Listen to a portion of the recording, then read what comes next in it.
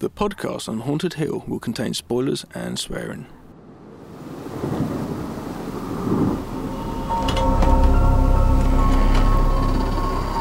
I am the devil, and I am here to do the devil's work. Please help us, Michael. Be one of us. I didn't tell you my name. Hang up. I didn't tell them my name. They're all part of it. They're all parts of it. It is time to keep your appointment.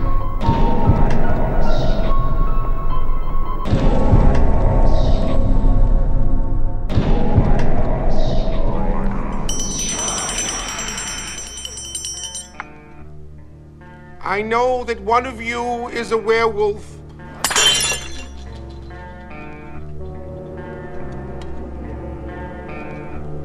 I saw you in the garden this afternoon.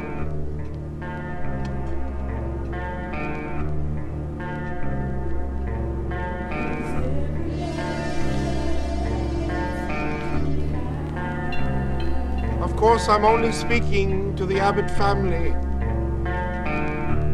My brother John, from whom you are all descended, was bitten on the back of his neck by something that was half animal, half human. From that moment on, he was hairy, all over. Oh, I had hoped all these years that his disease would not be passed on, but now I see that it was. One of you is preying upon the fears of an old woman. Whoever you are, may God strike you dead. Now let's have coffee and dessert in the music room. Hello and welcome to the podcast on Haunted Hill, episode 42. I am Gav. I am Dan. You were drinking, weren't you? I was having a little sip of squash. Sorry about that. I could hear the swallow. Oh. How's it going? Very good, my friend. Very, very good. And yourself?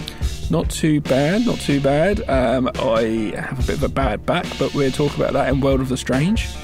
Ooh.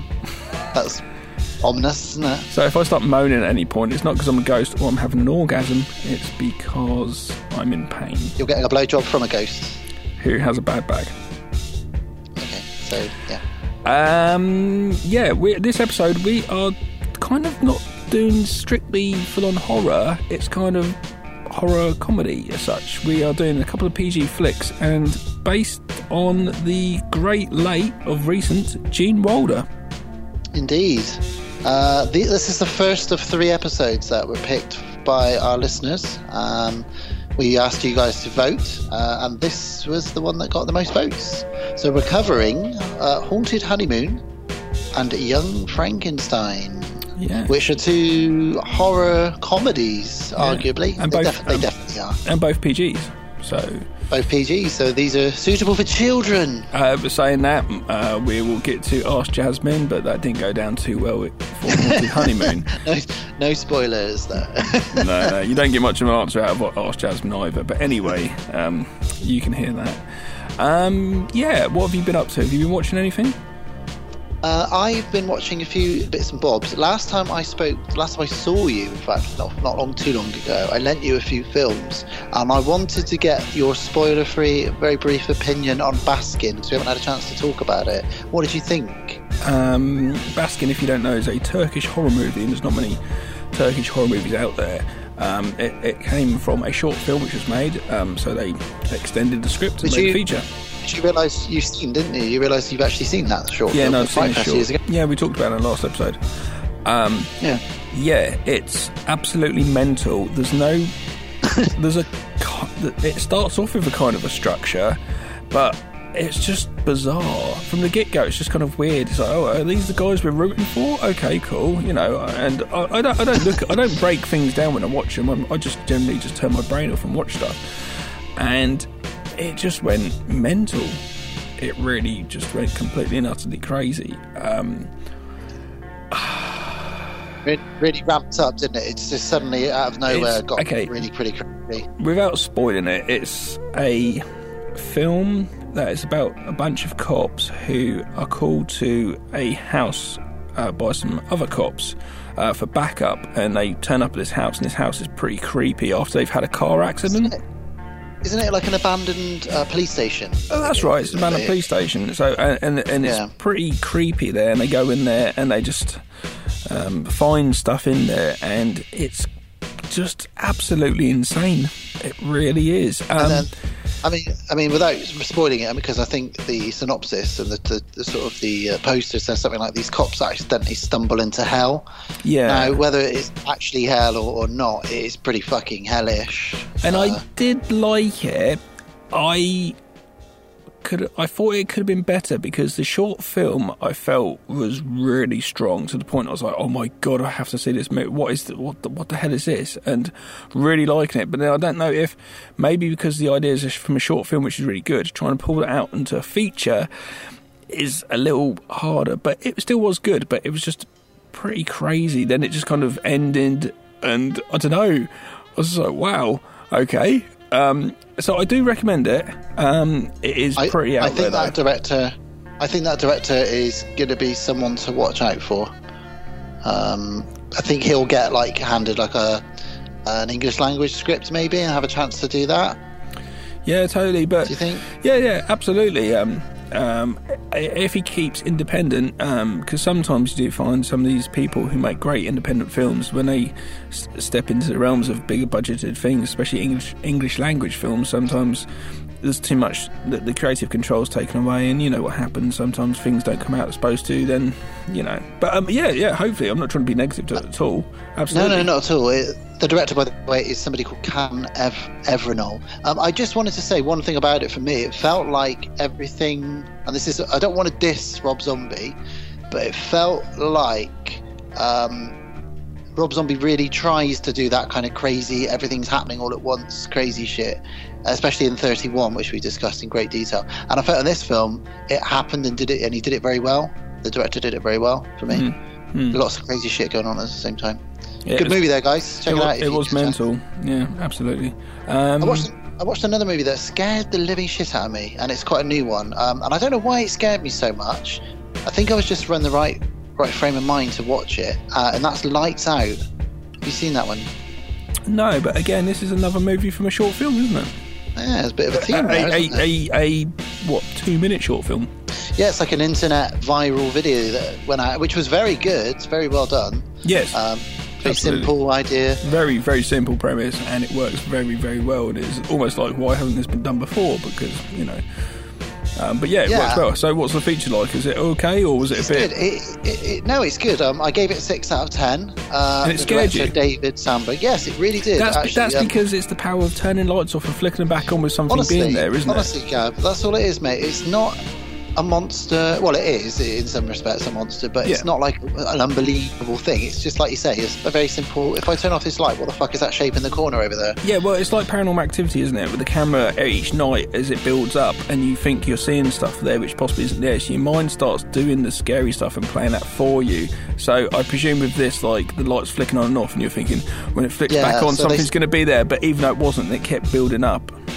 Well, they start playing around with flickering bulbs, then strobe lights, then we get black lights. So all the different things affect the thing in different ways. And there is a bit of a backstory, a bit forced, but, you know, they stretched it into it's not too long, it's about an hour and 25. The director, though, has now been handed the reins to Annabelle 2, so he's doing all right, really, from that short. Did you see Annabelle? No, I haven't seen it. I don't know if I really want to. Is it worth it? I don't know. I don't know if I'd be really stoked if they said Annabelle 2. It's a spin-off of The Conjuring, right? Yeah. I don't think so. Yeah. But I mean, you know, that's you've got to start somewhere, especially in horror. Lots of directors start with shit sequences. I don't know. I think Lights Out would probably be a strong. Even though I haven't seen it, it'd probably be a stronger film than Annabelle 2, though. So I don't know if that's really started off in shit horror. Yeah, Piranha 2, but the Piranha 2's even got its merits. I don't know if it almost feels like a step back, really, but okay. Alright, fair enough. It's Blumhouse, I suppose, isn't it? It's the door opening to Hollywood, though, isn't it, really? You know what I mean? It's going to make money. I do want to watch Get Out, by the way. Yes, I saw the trailer for that you posted. It looks pretty weird. It started off pretty straightforward, and then I don't understand what it's about, so I really want to see it. I think it's Jordan Peele. Do you know Keenan Peele? Like American? I do, yeah. I do. He's a massive horror. He's a massive horror nerd. So he went to Blumhouse. They made like a comedy film, and he just said to me he wanted to make a horror movie, and he wrote the script and did it. So, yeah, Key and Peele, the double act he's part of, they've been handed the rights to make a new Police Academy movie. Oh my god, that'd be brilliant. Yeah, and they're very funny, they're very current, and they're very clever with their writing. If you've ever caught their shows or their clips, they get shared on Facebook quite a lot. Really funny guys, really, really funny American comedy duo. Amazingly cinematic, their shorts, clips as well. Everything really well that they produced. do looks like it's 5 minutes out of a film, doesn't it? Like a high budget movie. It's really impressive, actually. But Get Out, and it's got Tea Leaf in it. Do you know the guy from League of Extraordinary Gentlemen? I think it's League of Extraordinary. Those guys, and there's one called Tea Leaf. Oh, do you mean the League of Gentlemen? League of Gentlemen, sorry, yeah. I don't know if it was in the League of Gentlemen, but they did another spin-off, didn't they? What was it called? I can't remember. I know the one you mean. And he was Tea Leaf. He was with the blind guy looking after him, and he called him Tea Leaf. Yeah. Oh, he's in it as well, is he? Cockney rhyme and slang there. Cockney rhyme and slang from Londoners. I've been watching Bates Motel, season 4. Banged it out this weekend. Wow, that's really good, man. Really good. And I'm not going to say anything because like some proper heavy spoilers towards the end. If I was, it's proper like getting into wrapping up. Basically, proper Norman Bates. Yeah, because I'm on the 5th episode of that season, so I'm a little bit behind. What I've always liked about it is sometimes the drama, not the horror. I really like the bits when you get Norma with her other son. What's he called? The half son. Yeah, I can't remember his name now, but I know who you mean. Jesus, can't remember his name. Christ, Dylan. Dylan, that's it. Yeah. I really quite like those bits, and it's just them hanging out and talking, and it's just drama rather than horror, but they're just kind of nice bits. But yeah, it's good. It's good. I really like the guy that plays the Sheriff Romano. Yeah, because he looks like Anthony Perkins, doesn't he? And he was in Lost, and he was a very creepy character in Lost as well. Oh, I never saw that. Does he wear eyeliner, or is that just naturally how his eyes are? I think that's just naturally how his eyes are. But people used to say that about him in Lost as well. But I think it's just the way he looks, really. That's weird, though, isn't it? Yeah, he's got a strange... He's quite a handsome man, but it's just... Yeah, it does look like he's wearing eyeliner, I guess. Do you fancy him? I think he's very handsome, Gavin. Very handsome. One other film before I mention a TV show that I did just mention that I saw, and that is Doctor Strange, which is kind of, it's not horror, but it's Marvel's first venture into the supernatural and sorcery, and it's fucking mind-blowing effect. Just goes to show how far films have come. That film, the visuals in it are... I've never seen anything like it. Do you know if Kevin Smith wasn't grumpy in the mornings when he wakes up, you wouldn't have that movie? Tell me more. The writer used to write for... How do you know these facts? This is great. Carry on, sorry. This is on a podcast recently.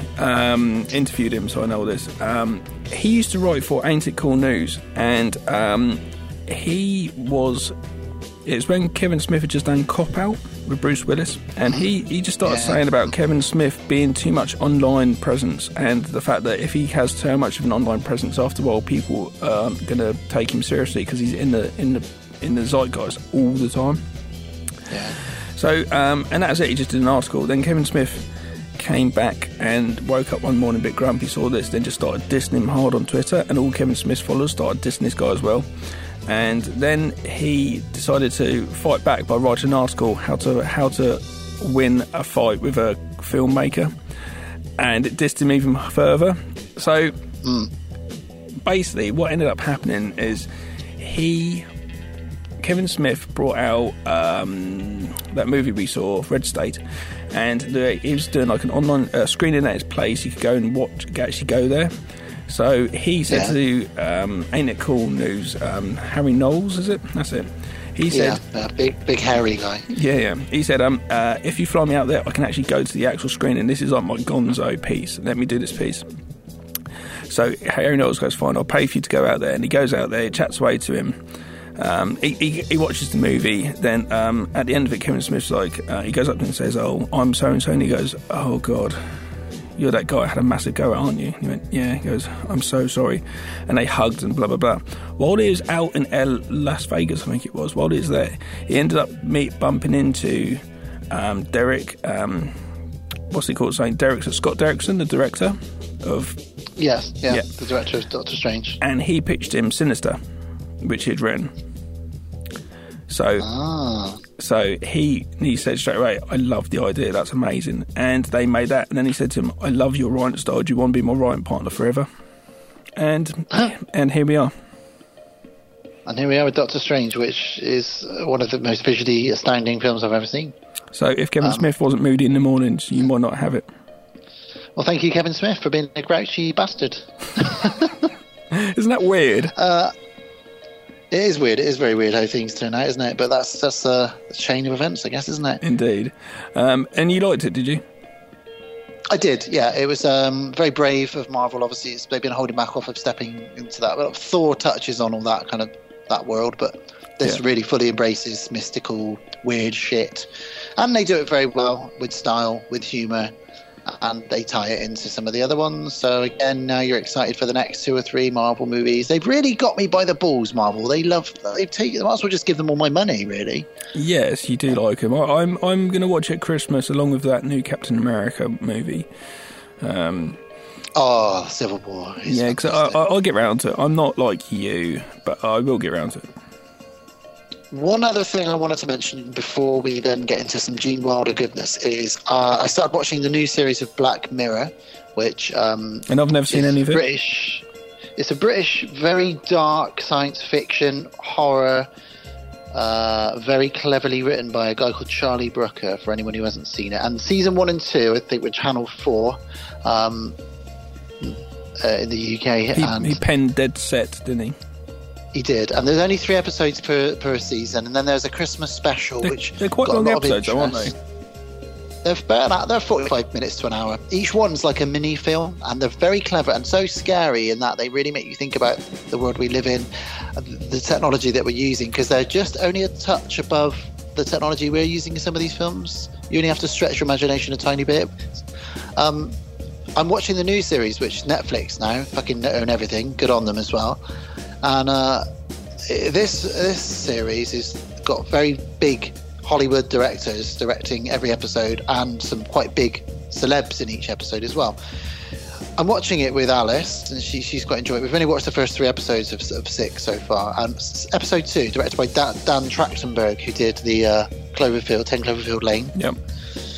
And it stars somebody called Wyatt Russell, who is none other than Kurt Russell and Goldie Hawn's son. Oh, cool. What's he like? And he is fucking brilliant in it. He is like he looks like his dad, basically. Like, you can see his dad in his mannerisms. And I'm just thinking, what if you got a movie one day of like all these people, like you get Scott Eastwood as well, and all these major actors' sons all in a movie? How good would that be?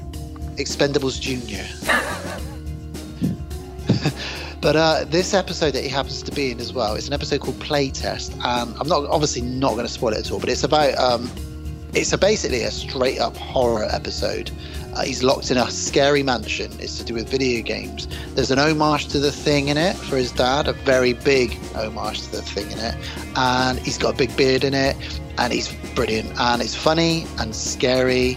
Alice had to come and she was sitting on a different chair from me. She had to come and sit with me about 10 minutes into it because she was too scared.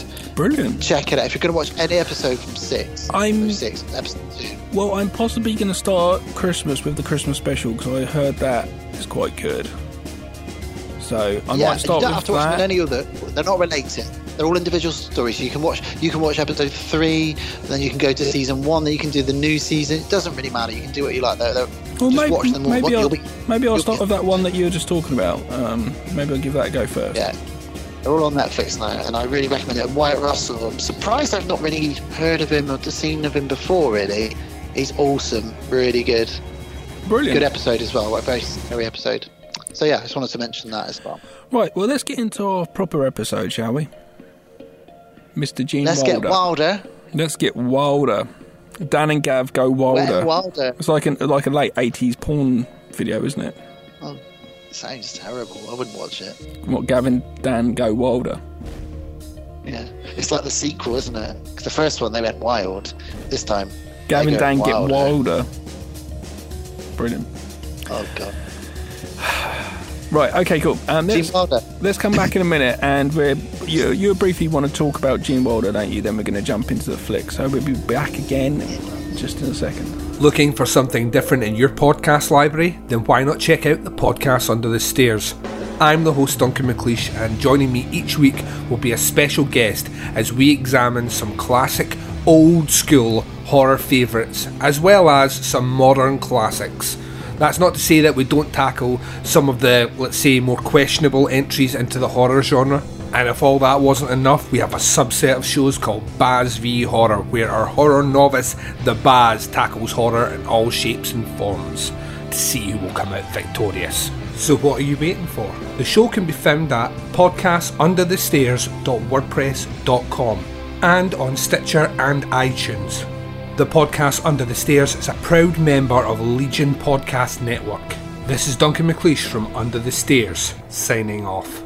Welcome back. So it's our Gene Wilder special. We're going to be looking at Haunted Honeymoon and Young Frankenstein. It's a bit of an odd one for us because it's not strictly horror and it's not somebody that we know a huge amount about, but obviously he did sadly pass away this year. So we said, we should really definitely do those two movies, and they're both horror related. Just a quick recap then about Mr. Wilder. He was actually born Jerome Silberman, so he changed his name completely for stage. He was born in Milwaukee, or Milwaukee, if you want to say it correctly. His father was a Russian Jewish immigrant. His mother is of Russian Jewish descent, so he's Russian Jew.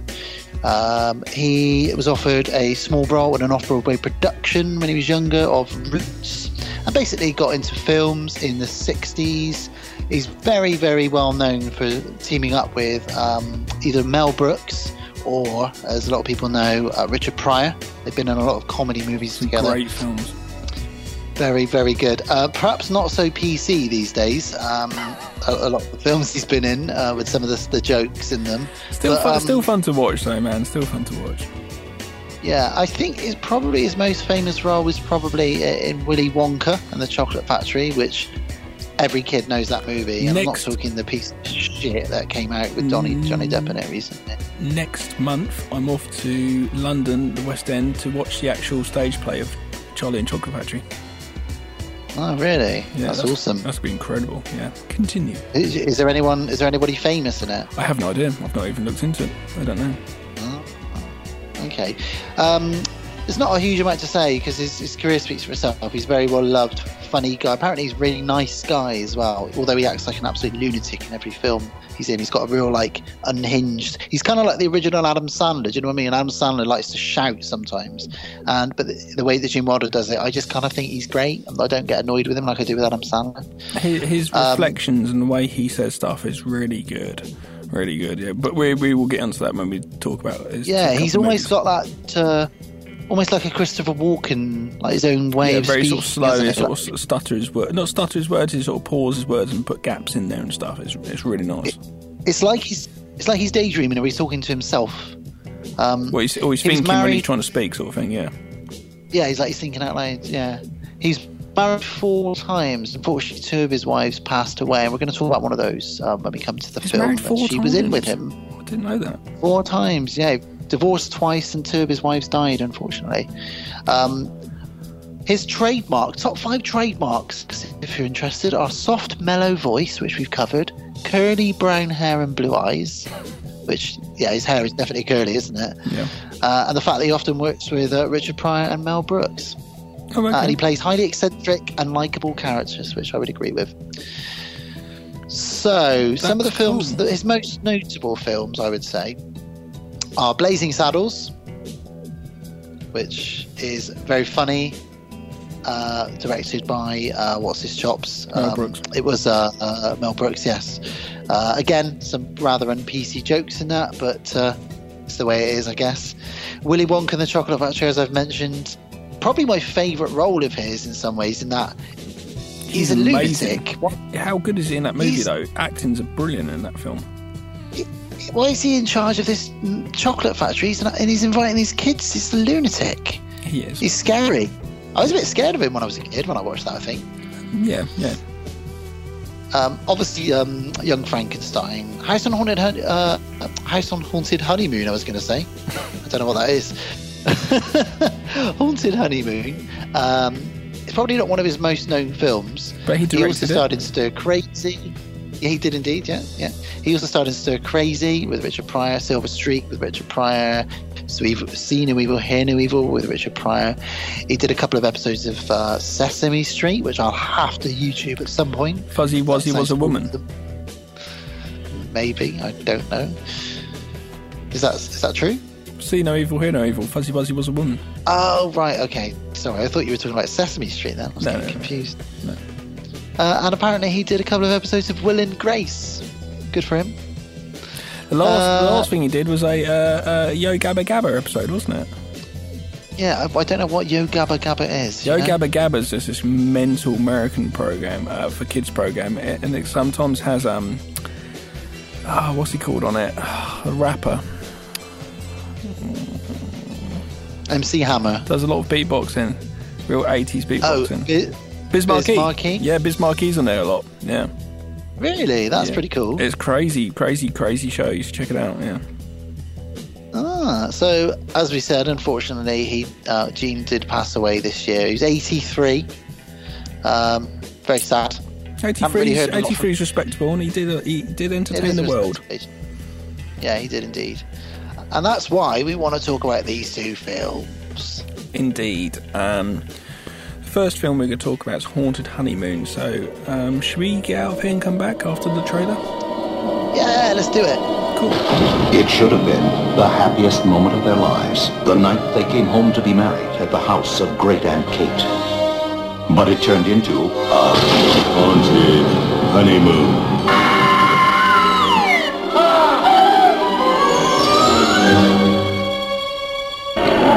I know that one of you is a werewolf. Hairy.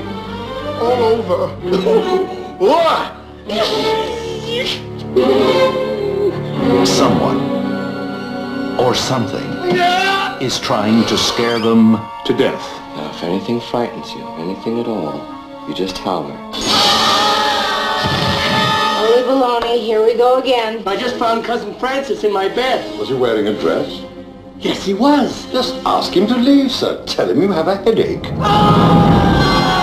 Whatever happens, Who knows if any of us shall ever see the morning. they have to be ready. I'm ready. I'm ready. I'm ready. I'm ready! 1, 2. Beat it while you're still healthy. Yes, sir. It's the biggest thrill of my life. You put your left foot out Now, you'd think this would frighten me. and bring it back. It's not what you think. And that's what we call the jack. Well, it's partly what you think, but wait. Oh, wait. Starring Gene Whoa, whoa, whoa, whoa. Whoa, whoa. Whoa, whoa. Wilder, Gilda Radner, Larry. Oh, this thing's pinching my butt. and Dom DeLuise in his most demanding role. Oh, it's so complicated. Haunted Honeymoon. Haunted Honeymoon from 1986. Larry Abbott, speaker in the radio horror shows of Manhattan Mystery Theatre, wants to marry. For the marriage, he takes his fiancée home to the castle where he grew up among his eccentric relatives. His uncle decides that he needs to be cured from a neurotic speech defect and exaggerated bursts of fear. He gives him a shock therapy with palace ghosts. That's not very, I don't like that synopsis. It's a bit shit, really. It's a bit wordy, isn't it? It is a bit, isn't it? But basically, he thinks he can scare him to death. Yeah, it can scare him sane, basically. I love that guy. Who's that? Is his it's his uncle? Is it? Yeah, his uncle. Yeah, is it Uncle? He's the Uncle guard. Paul. Have you seen Pieces? That 70s horror movie. Yeah. He's the crazy Yeah, gardener in yeah. it with the shears. He's very commanding, isn't he? It's like the only things he's done. I love the bit when it has the castle in his forehead when he's talking about what he's going to do. It's pretty out there film. It's I really like it because I watched it a lot when I was a kid. Yeah, so did I. Absolutely. It was one of those films. How do you how this wasn't it didn't come across too well with critics and audience when it first came out though, but I can understand why, because it came out in the 80s, but this was like a real sort of throwback to the RKO old radio play type Val Lewton type horror movie type things, you know? Yeah, and also like we've talked about off air, it's kind of got that mystery house like Clue and those kind of films. Yeah, it's got that element to it. Yeah, very fun. I bet they had a lot of fun making this. Absolutely, and it's really good fun. I love the fact you got Dom DeLuise as a woman in it. Yeah, Auntie Kate. Me and my sister would watch this a lot as kids, and we would imitate Aunt Kate all the time. We thought she was great. One of you. I also like is a werewolf. It's out of the blue. They're just sat having dinner, and she's ding ding ding. I know that one of you's a werewolf. I know that one of you's a werewolf. What the fuck? I also really like the butler, Fister.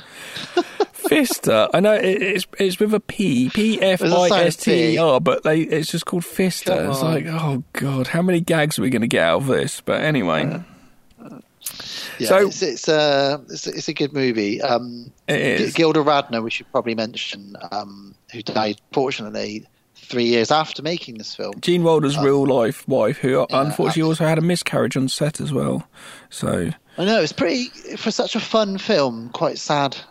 Two sad things relating to it. Probably for Gene Wilder himself, he probably would have remembered this film, you know, as a couple of sad things happening in it. Indeed. It's a shame because it's his directional debut as well. So imagine that he's like directing his wife and she's just had a miscarriage, and like, how hard would that be? But you got to carry on doing your thing, you know. Yeah, it's pretty sad as well. It's got Jonathan Pryce in it as well, British as his cousin. Yeah, and he's pretty fun in it as well. Just everybody really enjoying themselves. Really hamming it up. To me, feels like a bit of a play. It's like they're doing a play, isn't it? Well, that's what it is essentially, isn't it? Because obviously we're going to spoil this as we do these movies because we talk in detail. But we'll just get onto it. Well, we start up with some laughing, then a stabbed transvestite. We do end up with a stabbed transvestite hanging at out the beginning window. of the movie. This is not what you think it is. Well, maybe it is. It kind of is. And then we see a werewolf as well, which is a great start to any film. A stabbed transvestite and a werewolf. And you hear, then it cuts to Gene Wilder, and it's that real classic, which is a nice throwback. I was trying to explain to Jasmine, because we sat there watching it. Well, we sat there watching half of it, but that could be in the Ask Jasmine segment. And I was trying to explain to her that people used to sit around their radios, and the radio plays were a very big thing, and you'd have actors and the sound effects and stuff. And it's really, really interesting to see how they're doing it. I really always love this opening. Yeah, it's all the Foley, isn't it? Yeah, the sound thunder. effects and the thunder, and the werewolves and the rain and everything like that. Like there's one bit where she's pouring out a drink and the guy's going for like the noise of the glass and stuff like that. Yeah, it's really good fun, and it kind of sets up like, you know, he's this quite famous radio play actor. And he's getting married. They're both they're getting married to each other. There was a lot of press there, so they're quite famous at the time. Back in the day, these were before movie stars, essentially, weren't they? They were, you know. So you got Larry Abbott. So Gene's Larry, and his Mrs. in real life, and in this his fiance is Vicky. So Larry and Vicky are doing their radio show. And Larry has a problem saying woos, doesn't he? Woo, woo, woo, woo. He does indeed. He can't say his W's very well, which apparently is a sign of being a werewolf. Apparently, we find out it is. Would you like one, or wouldn't you? I woo, woo, woo. And yeah. But straight away he starts going a little bit more. As soon as he hears the thunder machine, he starts to freak out a little bit, and he starts to have to undo his tie a little bit. Yeah, he's basically, we find out he's got a bit of a haunted past. And he's definitely got some problems going on. And the producers of the show are just like, what's going on? Is this scripted? Well, Larry, he likes to sort of freestyle stuff, let's just go with it. And it's just like, oh, okay. Yeah, and then we get the title of the play that they're doing, which is Haunted Honeymoon, which is pretty cool. Yeah, that comes up. By the way, on a side note, I'm guessing that Larry Abbott is a tribute to Abbott and Costello or something. Like, I don't know, maybe they named him that after that. No, like Larry Abbott, I'd say it's more like the Wolfman. What did he play? What's the Wolfman character's name? The Wolfman. Yeah. Lon Chaney Jr.'s character. Talbot, wasn't it? Talbot. Oh, okay, right. Okay. I thought it was possibly something like that. There's definitely some kind of a tribute, I feel, in that name. Yeah, definitely. So straight away we get that is my tie on straight gag, where Gene Wilder, well, let's go his name, where Larry just starts to, when he freaks out a little bit, he has to ask people if his tie's on straight. Which I love that bit. But then you get a thing someone sort of saying, this is Haunted Honeymoon, and it looks straight into the camera, and I've always liked that bit when you break that fourth wall, and it happens in this movie a couple of times, actually.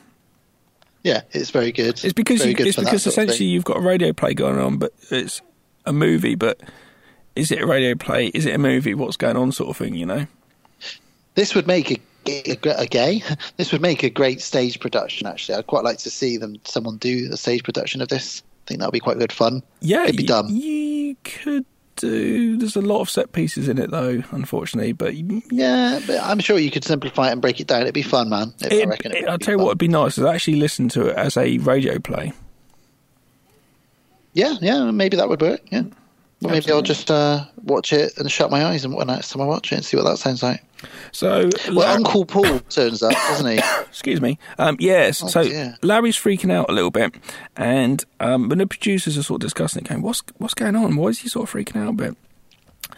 This is at the point when his uncle comes in and sort of explains. They say, "Who the hell are you?" "I'm his uncle, the great famous psychiatrist, and I know how to fix him. And basically, I'm going to fix him." Because I'm going to try and scare him to death this weekend when he gets married at Aunt Kate's big, massive mansion, essentially. He says, we need to scare him to cure him. And he says, we're going to take him to a lonely estate miles from anywhere, and we're going to cure him in 36 hours. I don't know why they've got to do it in 36 hours. No, he's very get married in 36 hours. He's very direct with 36 hours, isn't he? He knows that. So we travel up to this huge mansion, which Larry's never told Vicky is in his family at all. She's like, "Why? What is this? It's absolutely huge." And it's a great set, a great location. Oh, it's a lovely, lovely mansion. There's thunder and lightning all the way up there, and it's a very Clue. The way they turn up with all the rain and the thunder and stuff, it's very much like Clue at this point. Yeah, it's awesome. Apparently, Aunt Kate's always thinking that someone's trying to kill her, and the only person in the family trying to kill her. Yeah.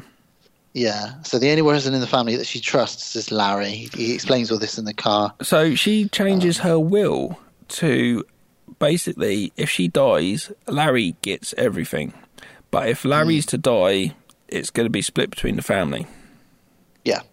So while he's explaining this, because by this point they've got into the mansion, and while he's explaining this, the werewolf... the werewolf is... How does the werewolf listen? Somehow the werewolf hears what they're saying, doesn't he? He's at the window. Oh, that's right. He's at the window listening. It's not double glazing back in the day. They've only just got electricity, which she thinks is a work of the devil. Now, when they get to the mansion, this is where they first meet Fister. Fister comes to the door. He's pretty freaky, actually, isn't he? His massive eyebrows. He's hilarious, though. He's really, so funny. He's really good at keeping a straight face. He's awesome at... like the bit where he thinks she's deaf, and he starts shouting at her like, "Follow me!" No, it's earlier on than that when he says, "Who are you?" and she says, "Are you kidding?" and he says, "Come in, Mr. Kiddin." And also, he doesn't recognise Larry, and then later on, he's like, "Master Larry, when did you arrive?" It's like, well, like you're saying, for hours. Like you're saying the earlier bit, they're walking up the stairs and he's got the luggage, and so Larry's sort of saying to Vicky, like, oh, he's a little bit deaf, it comes and goes, and all of a sudden Fister hears this, so he says, what's going on? And says, oh, my fiancée, she's a little bit deaf, it comes and goes, eh? Okay, this way, miss.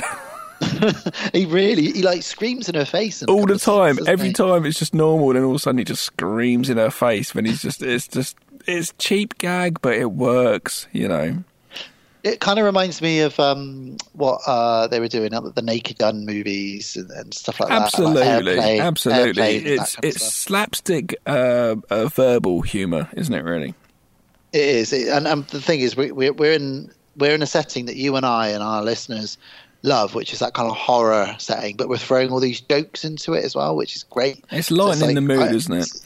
So you got different guests who keep appearing, like Clue, because it is essentially like a murder mystery. And the next one that turns up is a magician, Montego. Yeah, Montego. Yeah. He's got glowing eyes, hasn't he? Glowing eyes and a cane that sort of floats around. He scares Fister's wife, who Fister's wife really does not like Fister. My sister thought he was a vampire when we were kids because his eyes glowed. Glued. He glued his eyes shut. No, that's me. So yeah, magician turns up, and basically all the family start writing. Well, they say, "Is Larry here? He's upstairs. Okay, fine." And they sort of nod to each other because we kind of know that they're trying to do this thing, and they're all kind of involved. We don't know this completely, but we do. The only person that doesn't really know, which we find out in a moment, is Vicky, because they couldn't risk telling her because she'd probably slip up and give it away. So everybody else is there to scare Larry. Yeah. So Larry gets given his old room, and he goes up to his old room, and while he's going up to that, someone's playing the Big Bad Wolf on the piano, aren't they? Yeah, that tune comes up quite a few times, and it gets whistled a little bit as well. It's pretty cool. It is quite cool. While he's unpacking his stuff, he sees a snake. I love this bit.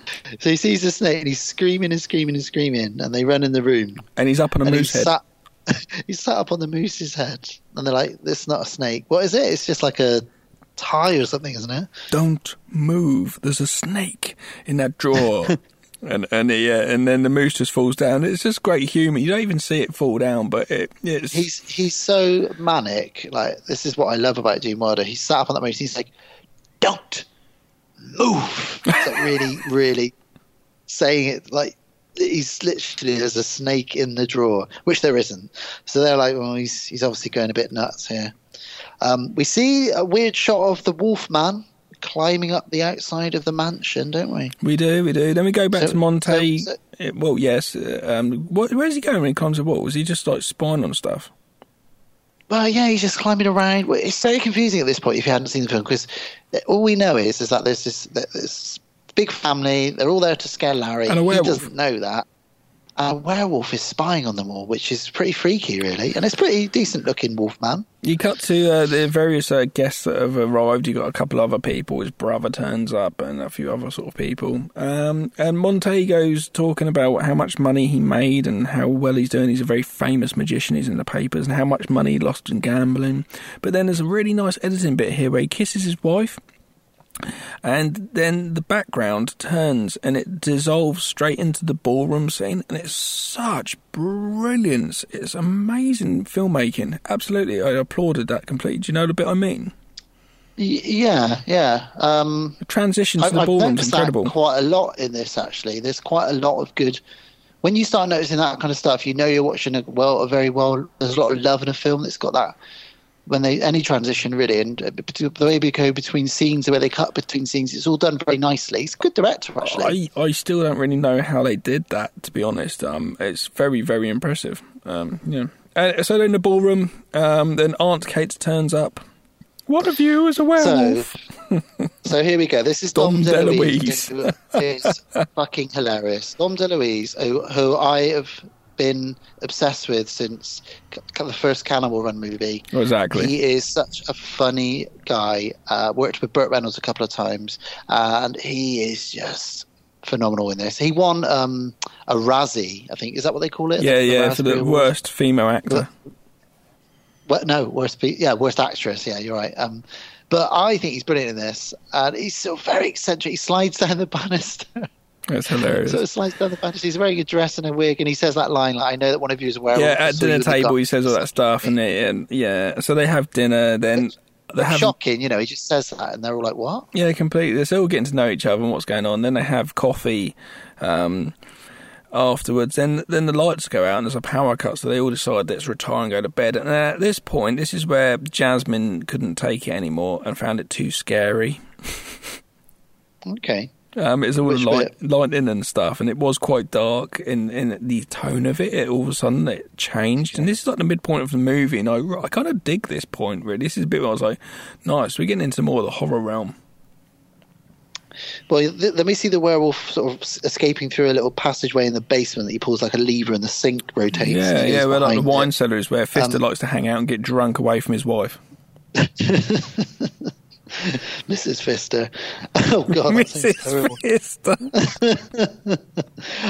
Then we get this random dance number. Is he Mr. Pfister? He's Mr. Pfister. Brilliant. That's my new album. So that's my new MC name.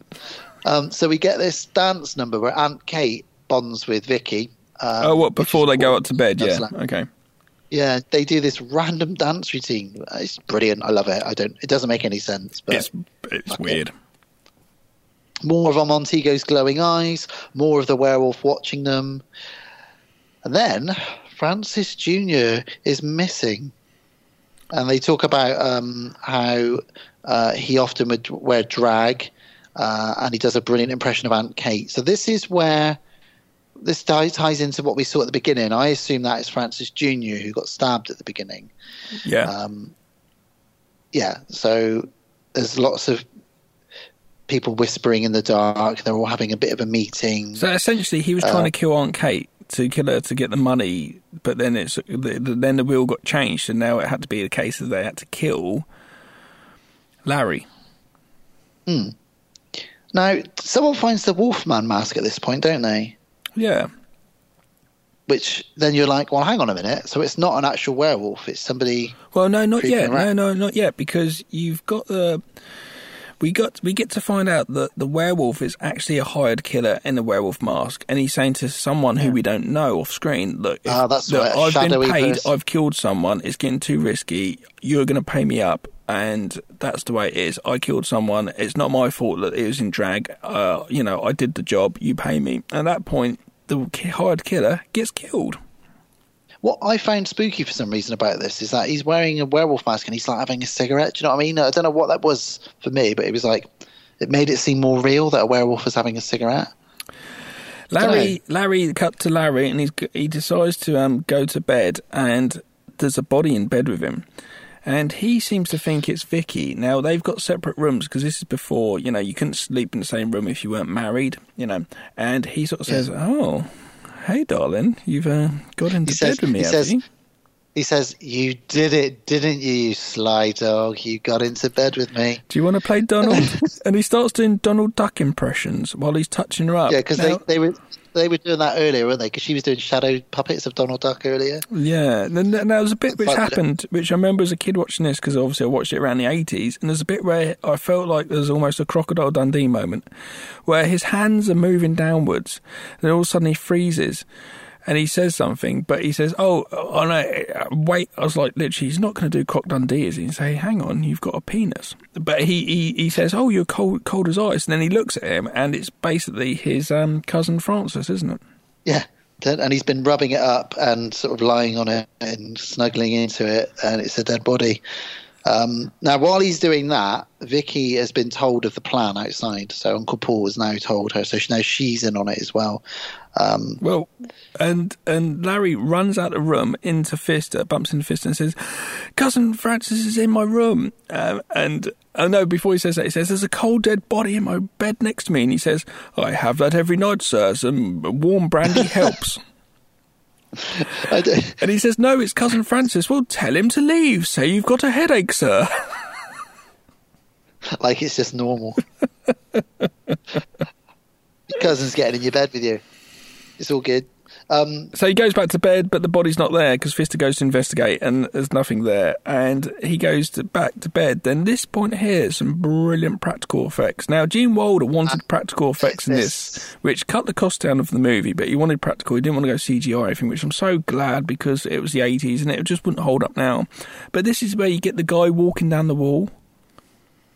This is so freaky. How good is this bit? And then he starts touching his mouth and putting his finger in his nostrils. He wakes up and he's like, he sees this creature that looks a bit like a Quasimodo face crossed with like Frankenstein's monster. And he says, well, I'm going to pretend this isn't there because if I acknowledge it, then it's real. I'm going to put my hands out and touch it. And he starts squidging its face, doesn't he? And it makes like squidgy noises when he's touching its face. It's pretty horrible and pretty weird as well. He freaks out. Oh, yeah, go on. Is that a practical effect, you're saying? It's all practical. So they would have,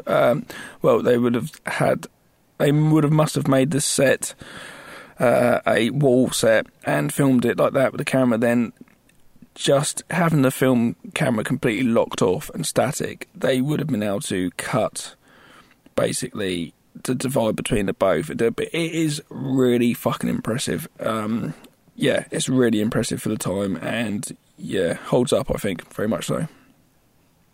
He sees a ghost lady out of the window at this point then. He gets out of bed. Yeah, and he freaks out and just runs off down the hallway, and his hands are moving and everything looks really sort of creepy and stuff like this. And at this point, it would turn into quite a spooky horror movie. So, I can understand why. I'm quite glad that Jazz almost didn't watch this bit, because even though it's a PG, it does get really creepy, because he runs out in the forest and it's the smoke, and then a hand comes out the ground. Coming out the ground, grabbing his throat and stuff, like a zombie. And it's like, what the hell's going on in this movie?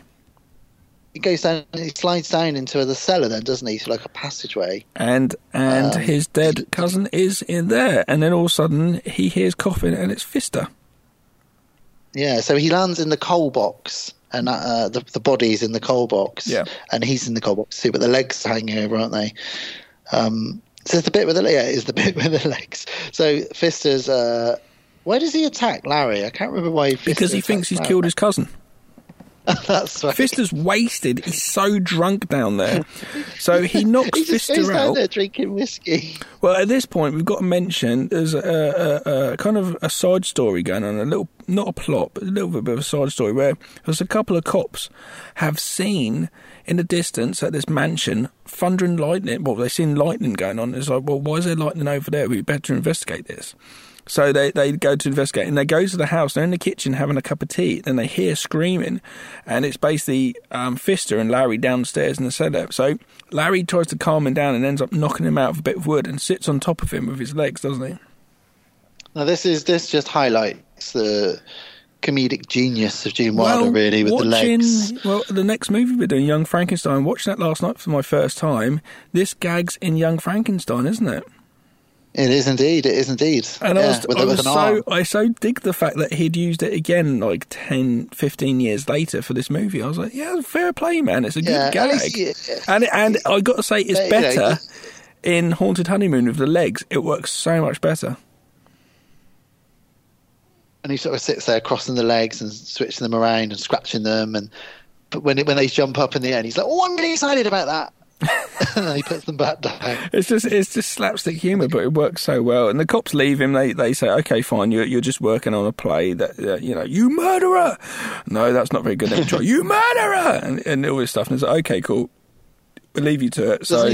Doesn't he like autograph something for them or something? I can't remember now. No, that's later on when they're dancing. Oh, right, okay, yeah, because they've heard of him, haven't they? That's how he gets rid of them as well, because they're fans. One of them's a fan of him. Yeah, because like I said, he's a famous guy. Back in the day, this is what you get with these. It wasn't movie stars. Well, we were movie stars, but radio stars were famous people. So he gets away from Pfister.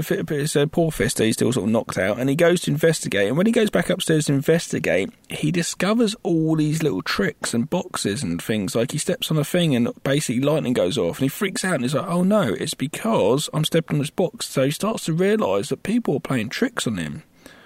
Yeah, it's kind of like that Truman Show moment where he realises actually none of this is any of this real?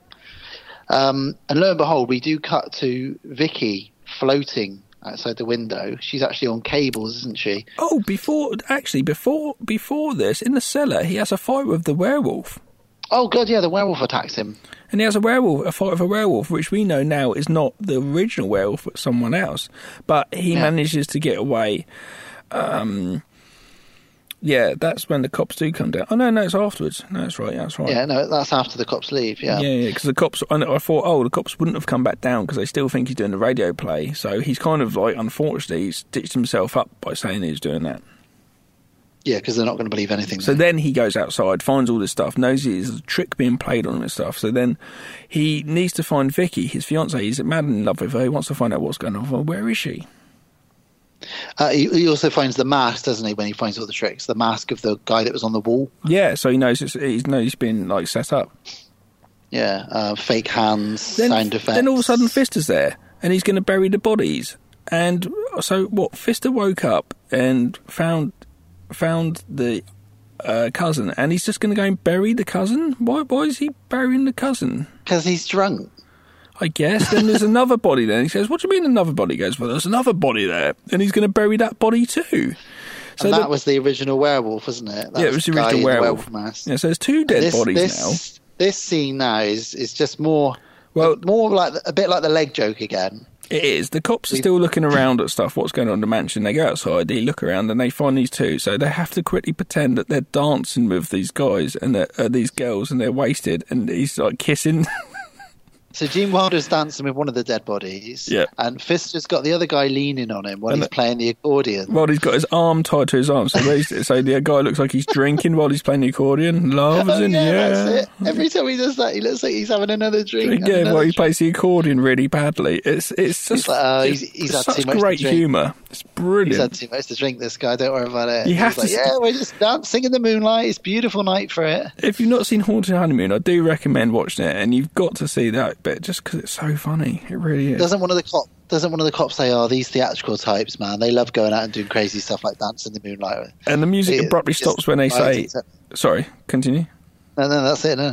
And the music abruptly stops when he says, "Can we have an autograph?" And he has to try and sign it. Oh, it's amazing. And he shows his wife, this is the lovely Vicky, and shows his dead transvestite. Oh, yeah, that's right, because he's a transvestite as well, isn't he? I forgot about that. Larry has a flashback now. Well, Larry gets buried alive. How did that happen? Does he get hit on the head? I think he gets hit on the head with a shovel and gets buried alive. And this is when he has a flashback to, like, pretty gnarly. Basically, when he was a little boy at his mum's wedding, he's probably like 7, and his mum's getting married, and then as she's getting married, lightning strikes through the window and kills her and her fiancé who's about to get married. It's like, that is craziness. Like, that's pretty full on. No wonder he's a bit fucked up. Yeah, and that's why it doesn't explain why he can't say the W's, but it does explain why he's a bit No, not really, no. And then we get... Sorry, you carry on. Well, you get back to Larry and Vicky, don't we? Not Larry and Vicky. Vicky and Larry's brother.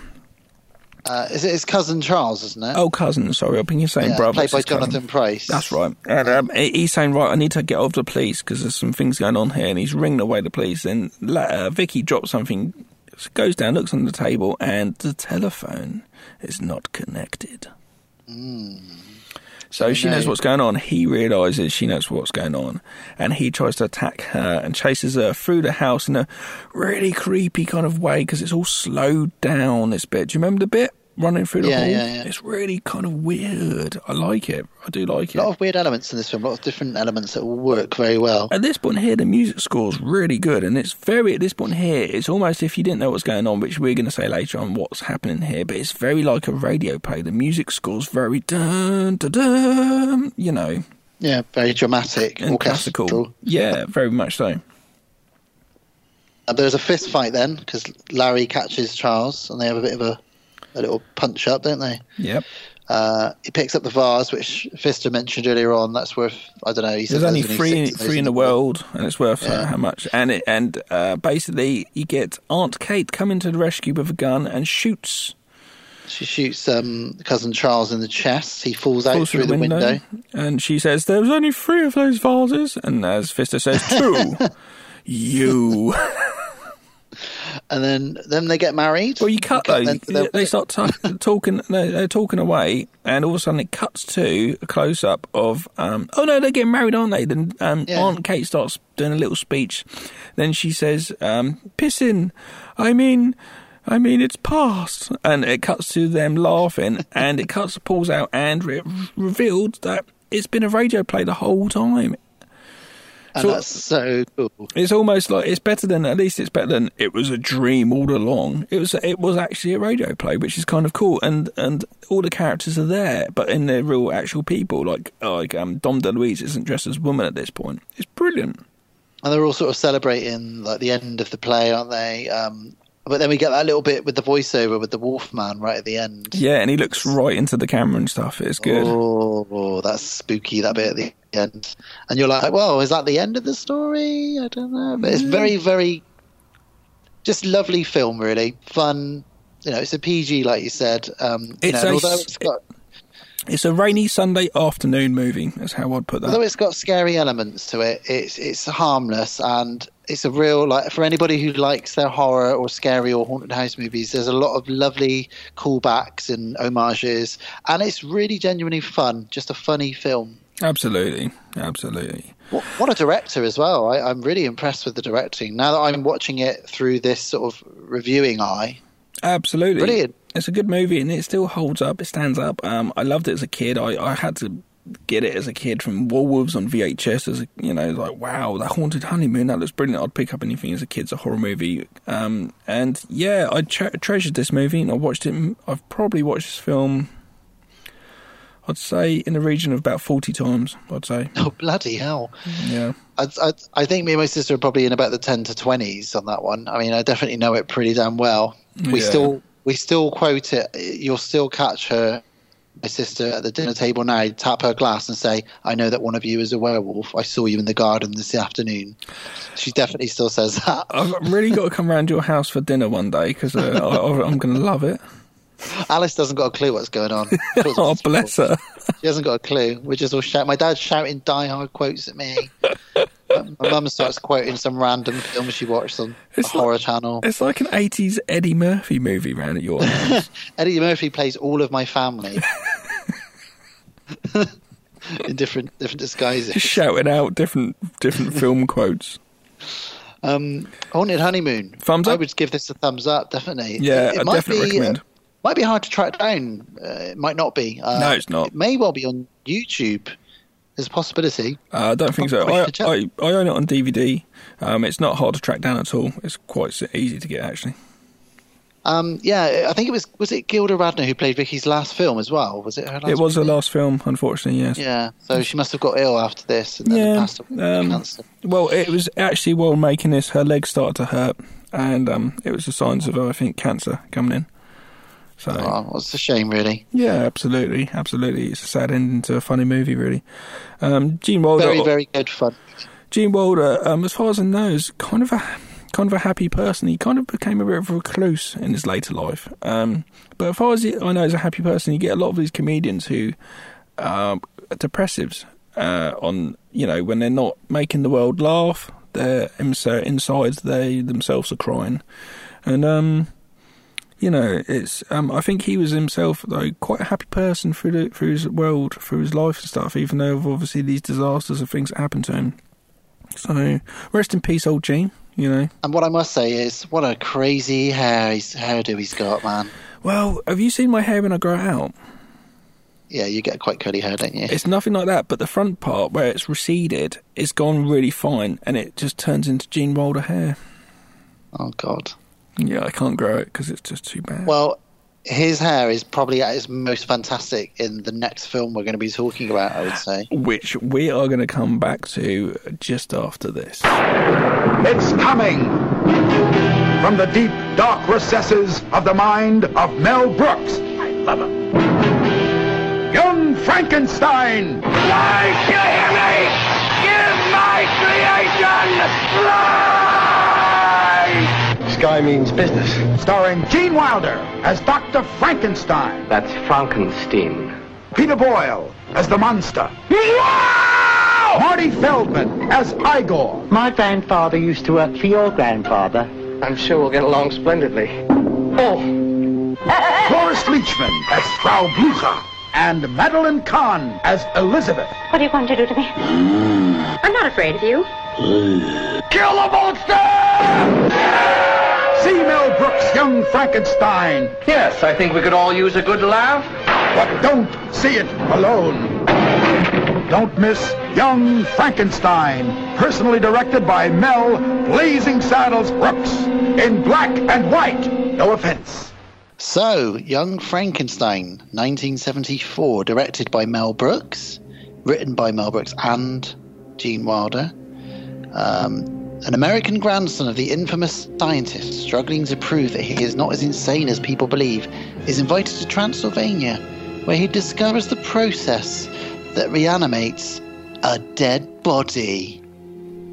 Dun, dun, dun. Dun, dun, dun. This is my first time viewing of this. I'm not a massive body horror fan, as we all know, and Frankenstein has never been the story I would have gone to if I was of Hammer horrors and all those sort of flicks. I kind of stayed away. I like the Draculas and all that. So I think I avoided this for some reason, even though I know it's Gene Wilder. And Mel Brooks movies, I don't know Mel Brooks movies that well, to be honest. For me, straight off, I thought this was fucking hilarious. I think I'm at the correct age in my life and a point in my life where I found this so funny, where I might not have enjoyed this as the humour as a kid or something, if that makes sense. I thought it was brilliant. I love the aesthetic of it. I like the fact that they really made it like an old school film. I love the fact that they got this special effects guy who had made all the machinery for the original Universal Frankenstein, and he still had it in his garage, and they hired it out and they used it again. I love the sound, the way the music was playing and stuff. It kind of reminded me of like how Robert Rodriguez tried to do Planet Terror, trying to make it Grindhouse, but not kind of did it in a modern way. This feels like an old black and white movie, like an RKO movie, you know, from back in the day, like a Val Luton or something like that. Yeah, I think they achieved it so well. So I thoroughly enjoyed this movie, and I know I'm saying this from the get-go, and you normally say this at the end of the movies, but I really loved it. So, well, I'm glad because, you know, it's your first time watching it, so it's good to know off the bat what you're feeling about it. My thoughts on it, as you know, I'm a massive Frankenstein fan, so kind of the opposite to you, really. I've seen this a handful of times. I think didn't really appreciate it so much as a kid. Got a couple of jokes as a kid, but it's not till you're older, and especially now I'm older and I'm really into my horror films, that I really appreciate what they're doing here. And essentially what they're doing here is they're not really so much taking the piss out of horror. They're actually the opposite, actually. This is kind of a love letter to the Universal, this era of horror, really, from that time. But they've also thrown in some gags and some jokes in amongst it, so that, you know, it's almost like a comedy for people that love horror, if that makes sense. Yeah, absolutely. Well, you know, we did Cabin in the Woods, and I felt there's a thin line there where you think, like, that movie's possibly taking the piss out of horror fans, just a little bit. And this movie here is not. This movie's just saying, we love horror, we love those movies. Like we're trying to make that style movie for you, but we're doing it on our little way. It's an homage, it's a tribute, what you will. You were mentioning to me off air about... that it was Gene Wilder's idea, wasn't it, this movie? He'd written a script, he'd written like a draft or whatever, or to come up with the idea. No, he had the idea, and then he went away and wrote the opening scene, the train station scene, actually. And he wrote that scene, then and he went to Mel Brooks, and Mel Brooks was, the producer went to Mel Brooks, and Mel Brooks was rang him up and said, "What are you getting me into?" And he said, "I'm not getting you into anything. It's only if you want to do it." And then they got together and they banged out a script for it. Yeah, because they wrote this together, but it's odd that Gene Wilder said, you know, Mel Brooks loves being in his own films, and I'll only do this if Mel Brooks agrees to not be in it, which is odd, but, you know, there we go. But he does end up being in it, but not actually in it. He just makes sort of a few off-camera noises and stuff like that, doesn't he? Indeed. Yeah, he does a cat and things like that off-camera. There were a few issues with regards to, like, the filming of the black and white. I think, if I remember rightly, the studio tried to trick, and you're not going to trick Mel Brooks, but they tried to trick Mel Brooks into filming it in colour so that they could turn it into black and white, because one or two markets, I think in Europe or something, didn't have the technology to show black and white movies, and he said, absolutely not. I know what you're trying to do. You're trying to fuck me here. We're filming, and he made sure that it was filmed on black and white tape, or whatever it is, black and white film. Sorry, yeah. So that there's no way. And I'm so glad they did that, because absolutely, this film would. I don't think this film is good if it was colour graded. No. Like, well, it would. I think it'd come across like as a Hammer horror type of film, actually. Yeah, but I think it's better. It stands out, doesn't it? Because it stands out. How many horror comedies that are black and white can you think of? I can't think of many. This is the one. Oh, no, it's not. No, Abbott and Costello meet Frankenstein. Aside from those guys, this is the one, really. It's got a lot of great gags in it, a lot of great jokes in it. This is very, very Mel Brooks in feel along the way. Indeed. And there are some sort of breaking the fourth wall moments as well. Yep. So we get into this? Go for it, man. Go for it. Okay, good stuff. So we open with a lovely logo, very universal feel. It's definitely got that vibe all the way through it, really. Well, the music score is the lo-fi-ness of the music score is really.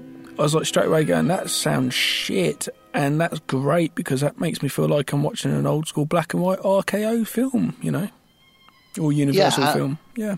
Well, even the opening shot is very dramatic. We've got a castle on a hill. The credits are rolling, and we zoom in very slowly to this castle. It's a beautiful shot. Yeah, some brilliant cinematography in this film throughout, actually. The train station stuff with all the train smoke and stuff, and some of the angles are really, really nice. It feels like a film that was made back then, doesn't it? They've done a good job of capturing that feeling, really, considering it was made in the 70s. Absolutely. So we start off with a coffin, which is a great way to start any sort of horror-type film. And it's a coffin that says Baron von Frankenstein on it, inside the castle. And we see somebody open up this coffin. And there's a skeleton inside clutching a box, which we later find out is holding the will of Baron von Frankenstein. And the hand's trying to take the box away from the skeleton. And it kind of, a bit humorous here already, it kind of doesn't allow the hands to take it. The skeleton grips onto it a bit. You kind of like the way the skeleton's hand sort of curled back in. It comes back in. Obviously, I think they just did it because they had to have the hand to keep the grip of the thing. But the fact that it curls back in, this is the point where, like with movies generally, you set a tone from the get-go. You don't have to set a tone. You can always break rules and stuff, but you generally set a tone for the audience to know what sort of flick this is. And I was like, I'm watching a horror flick here. I'm not watching a horror comedy in any such way. I'm watching a horror film. And then we cut to like this medical school, and there's no humour to be seen for a good few minutes. And it's really interesting way they've done this. Very straight-faced and almost, and very intelligent humour, it seems at first. On a very quick side note, talking of cutting to different scenes, one thing I loved about this film is, and I don't know if I've used the right term here, but these circle zooms that they use? I don't know what you call like circle transitions, or I don't know what you'd call them really. Yeah. Circle transition, absolutely. Yeah, so like where the screen sort of vanishes into a little circle. I absolutely love that. It's an old school vibe. So as you say, we are in this this lecture hall, and we meet our main character, Dr. Frederick Frankenstein, who is a lecturer. Hope I'm pronouncing that correctly. And he is teaching these students sort of about the nervous system. He's an expert in the nervous system, and the kids are trying to wind him up by mispronouncing his name, and they keep trying to bring up what we find out is his grandfather. He's not very happy about it. He keeps correcting them. It's pronounced Frankenstein. Keeps correcting them. And he brings out a guinea pig, which is a little old guy, and they sort of, you wouldn't really do this these days, I suppose, would you? But I thought he was dead originally, because he's on a bed when they bring him out. Well, I did wonder. He says, he's generously said that he would do some stuff for us, and I was like, what are they going to do to this poor dude? Yeah, so they sort of scare him a bit, and he goes to near him in the balls and stuff, and it shows that, he reacts in a natural way to something happening to him. And then he puts this little thing on his temples, I think it is, where it shuts off apparently his nervous system. And then he says, "Now watch this," and he sort of screams, "You mother-grabbing bastard!" And then he goes to knee him in the balls, and the guy doesn't react at all. And And he sort of says, there we go, I can control the nervous system. And that is the first sign that he has elements of his grandfather in him, I guess. Absolutely. We then get on to the discussion of the reanimation of dead tissue. The kids, again, whether they're serious or not, they are definitely trying to wind him up, because he then sort of shouts. I love it when Jim Mora shouts, and he says, "My grandfather's work was doo-doo," which is a ridiculous sentence, but it's hilarious. It's a nice bit of character development here. We're learning out who this character is and what's going on, and the fact that he's just like, no, I don't believe in reanimated corpses. It's not something which happens. What are you guys talking about, you bunch of crazy fools? And you got this one student that keeps on digging at him and keeps on pushing away at him, and he starts to go a bit crazy and ends up stabbing himself with a scalpel. Yeah, it's a bit crazy. Apparently, I laughed out loud at that point. People say that was he's actually stabbed himself. But, but then it's ruled out. If you look closely, if you look closely, you can see that he didn't. While this is going on, there's an old man who's at the back of the class. Bit of a creepy old guy. Clutching a box. And it turns out he's got the box from the coffin with the will inside it. So he sort of says, I've been tracking you down, and you need to come to Transylvania. Because the will says come to Transylvania, doesn't it, really? He says, because of, what's the reason? Basically, because he's inherited the castle. Yeah, basically. I think he's come to collect his inheritance. There's no clever plot here. It's just they go to Transylvania. He has a fiancée, doesn't he? He does, yes. And she's... There's a lot of parallels with Haunted Honeymoon in this film. She's very overpowering, if I remember rightly. And he's like, I've got to go. They have a quick kiss at the train station. That's right, because she's like, no tongues. And then she's like, not on the lips, because I've just put my lipstick on. So and then he goes... They nudge elbows. Yeah, that's quite funny, actually, that elbow bit. And they're like, she's like, no, I've just done my nails, not my hair. Like, he basically is not allowed to kiss her. And that's all we see of her at this point till later on. So he jumps on the train, and we get this little train gag, don't we? Yeah. It's just there's a bit where it's just like I was thinking, why are we hearing about this domestic dispute between this like two people, which has nothing to do relevance to the story? And I was like, it's a Mel Brooks movie, so there's going to be a reason for this. Then you got the train guard comes in and says New York, and it cuts to the exact same camera angle, exact same amount of people, and two people in German talking, and this German guy comes in and says Transylvania. And that's why. And I just like, it's kind of nice humour. It's just not taking itself seriously. I'm really enjoying it, It's a visual gag as well, isn't it? Because it's, they're even saying exactly the same thing in English that they are in German. Well, there's a thing, you don't have to, if someone's going on a car journey somewhere, you don't generally film the car journey because it's a bit boring unless you're going to put expedition into it. But with this, it's just telling you that the progression of a story very quickly. He needs to go here and there, but they're just doing it with a bit of humour. It's just like chucking in some humour. It's really good. So when he gets off the train, we meet Igor for the first time, played by Marty Feldman, who is pretty hilarious. Yeah. What was that quote Marty Feldman said not long before he died? He died quite young, Marty Feldman, and he sort of said to a journalist a week before he died, he said, I'm too young to die. I'm too old to grow up. And that's a good quote. I like that. Unfortunately, died a week later. Funny looking guy, and I don't mean that in a nasty way. He was a funny looking guy, and he obviously played on his eyes being quite funny. But he's also very funny as well. Absolutely. And he knew that. He played on it. Sometimes the best people, and especially with humour, is the people that don't take themselves seriously and they understand that the world is looking at them in a certain way and they play to that. It's kind of how you deal with a bully. A bully says something to you. If you say to the bully, "You're absolutely right, I look like an absolute twat, don't I? Look at me, I've actually got a big minge as a face." If you go and say that to a bully, they're not going to know where to come back to, and they're just going to go off going, "Oh, okay." And that's intelligence in a unique way, and it's just not letting people get you down. And he's used it and ran with it, and he did really well for himself. Well, he died young, but So there you go, guys. There's Gav's anti-bullying tips. Just tell him you've got a minge for a face. Got a minge for a face. There you go. Thanks, Gav. That's great. So when we meet Igor, he says, "You must be Dr. Frankenstein." To which he corrects him, "No, I'm Frederick Frankenstein." And he says, "What? Why are you saying that?" "All right, then. Well, I'm Igor." And he says he uses lots of words, doesn't he, to sort of show that he's being a dick about the pronunciation of this. Indeed. And then we get the classic. This is the bit where Igor says, "Walk this way," and obviously this is the famous bit where Steve Tyler, after doing a bit of rehearsals for a gig, went down, watched the movie, then the next morning wrote the song "Walk This Way," didn't he? He did indeed. Yeah, it's funny that this film went on to inspire a song that I actually got into through Run DMC, not Aerosmith, which probably a lot of people did. Had a lot more mainstream. That. Yeah, absolutely, and it's a song which is in Lost Boys, in fact.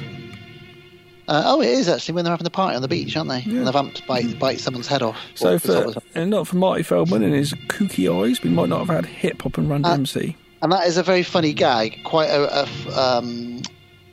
Monty Python style gag. That one, isn't it? Really, absolutely. Yeah. Also, we get. I'm a brilliant doctor. I could probably take a look at that hump for you if you'd like.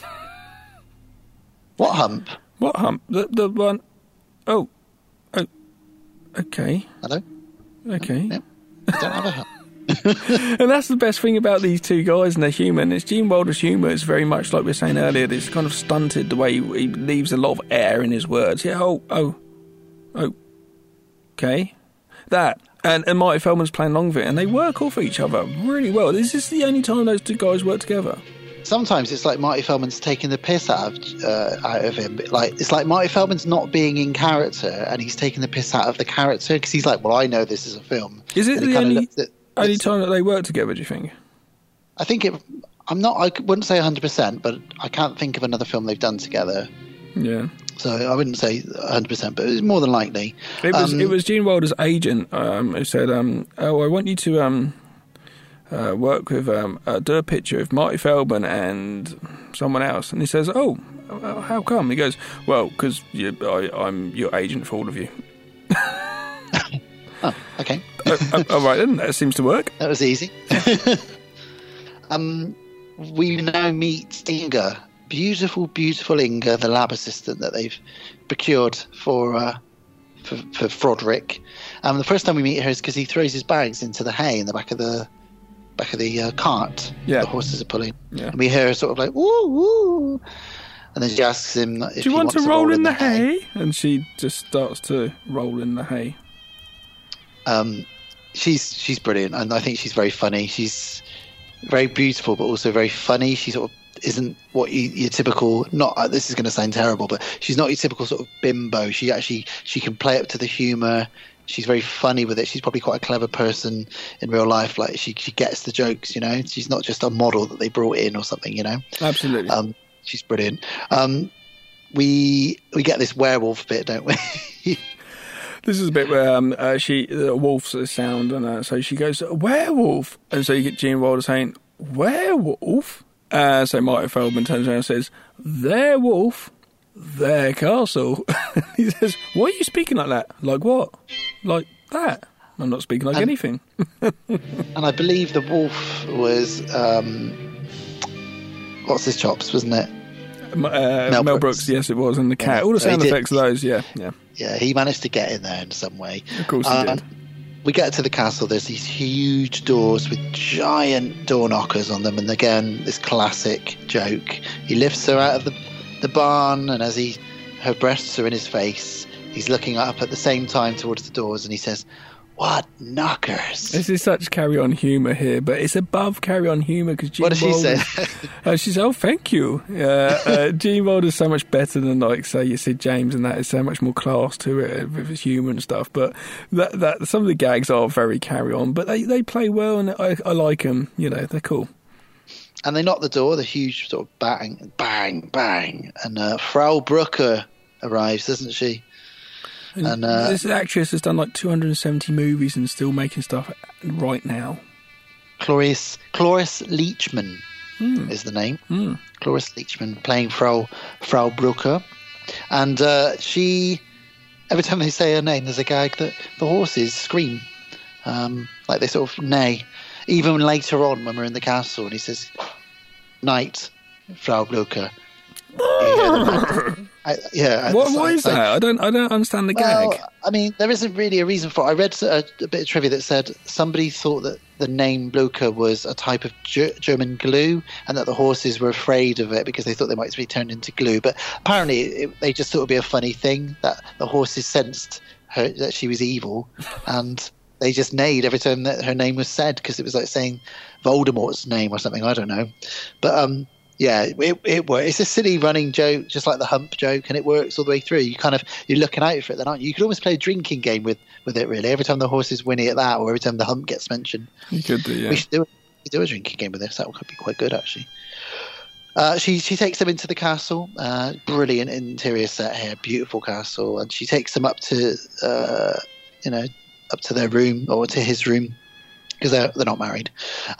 And we see this little moment where in the mirror, so while he's unpacking, we see her go up to the portrait of his grandfather, which looks just exactly like Jim Mulder, doesn't it? And she gives it a little kiss and whispers to it something. I can't remember if we hear what she actually says to it. So that already we've got we do find out later on that they did have a relationship. So that's the first seeds of it there. Then we've got this. He has a bit of a nightmare. I can't quite remember what the nightmare's about now, to be honest. Yeah, I think he's sort of out, isn't he? Yeah. So he hears music coming from downstairs. So he goes with his assistant, who pops up from nowhere. Goes to investigate, and this is where we get the classic bookcase gag. Oh, this is classic as well, though. Just before the bookcase gag, this is classic mystery murder horror house. Oh, absolutely. Investigating at night time around a big mansion. Absolutely. Let's all go out in our pajamas and look around with a candle or whatever. Yeah. so they come downstairs. Oh, the bookcase gag. So we hear the music's coming from behind the bookcase, and he says, "I bet there's a secret passageway." He starts pulling out books, but nothing really happens. She pulls out the candle from the candlestick holder, and the bookcase turns 180. So you got Gene Wilder behind the bookcase. So he goes, "Oh, look, there's a secret passageway." I think what we need to do is put the candle back in, and it'll come back out. It turns around 360. Okay, yeah. I think I figured it out. Take the candle off, and I will block the bookcase with my body. And the gag's been set up in your mind. You don't even need to see it, because you know what's going to happen. And I cracked up at this point. It's just you only see a picture of her, don't you? Candle. Yeah, it's off camera. You don't need to see it. She puts it back in. You hear a noise, and then you just hear a face that's obviously being squashed, saying, "Don't touch the candle." And he manages to, and it cuts to him squashed. His face is squashed, and he manages to squeeze out from this bookcase. They eventually figure out the sequence. That it's almost like a code, and they manage to get through it. And they go down the stairs, and this is where they bump into to Igor. "How did you know there was a passageway?" And he says, "Oh, I had a hunch." And looks into the camera. And then he says, the "damn your eyes," because he gets the switches wrong. He says, "Too late." Again, looks into the camera. So they must have obviously written that joke from Marty Feldman. He's obviously okay with them doing. So some of Marty Feldman's jokes are a little bit cheaper, but it's fine. It's fine. You know what I mean? It's cool. They find the laboratory, and most importantly, they find what we didn't mention, that he's looking for his grandfather's private library. So they find it, and someone's been there recently because there's a cigar smoking in an ashtray. Yeah, so someone was there playing music, weren't they? Was someone having a drink as well? I can't remember now. Yes. Yeah. And then they find obviously his grandfather's older workings and the paperwork for basically reanimating a corpse, which he's denied over and over to the medical students at his where he's doing his medical class, and they decide they can do reanimation of a corpse, really. Yeah, so this sparks his obsession then. So all of a sudden, because we realised from the early scenes that he's got a bit of a manic personality. And the next day they're having breakfast, and he's tearing through these books, reading. He's reading everything he can. And he's discussing with Inga, if we were to do this for real, we'd need like a man who was 7 foot. And they start talking about, everything, all features would need to be large. I think she makes some comment about penises, like not directly, but they say something about large features. And then we have this amazing transition shot where I think she's drawing it. Is it her that's drawing the picture? And he hangs it up, and the picture starts swinging, and then it transitions nicely to the swinging corpse that's just been hung, who then gets buried, and they decide to go and dig him up. Indeed, and this is where you got the gag which we saw later on, which had been like 15 years later, he'd used again in Haunted Honeymoon, but we use it with an arm. When they've got the body of the corpse on the cart, and the police come along. It's the same thing again. The police have come along, and it's I love the fact it's exactly the same joke, actually, isn't it? Yeah, that's what I say. There's a lot of symmetry with this movie in Haunted Honeymoon. I think he's really playing off of that and the gags for it and stuff. It's good, and it plays off quite well. Maybe he in Haunted Honeymoon, maybe he felt like he wasn't. Maybe he felt a little constrained in Young Frankenstein, and in Haunted Honeymoon, he thought, well, I'm going to direct this one. I'm going to do what I want to do. The leg gag in Haunted Honeymoon is funnier and comes off better than that arm gag anyway, I think. I believe it does. I think it's a lot better, actually. It's like a natural evolve. It's like that gag's evolved, Haunted Honeymoon's almost... this is like a precursor to Haunted Honeymoon. I think we've done a really good job of doing these as a double bill, to be honest. They are a good double bill. I watched them both in the same day. Oh, right, okay, fine. I had the day off and watched them both together on a rainy Saturday afternoon, which was lovely. The dead hand gag, hilarious. He sort of has to pretend it's his hand.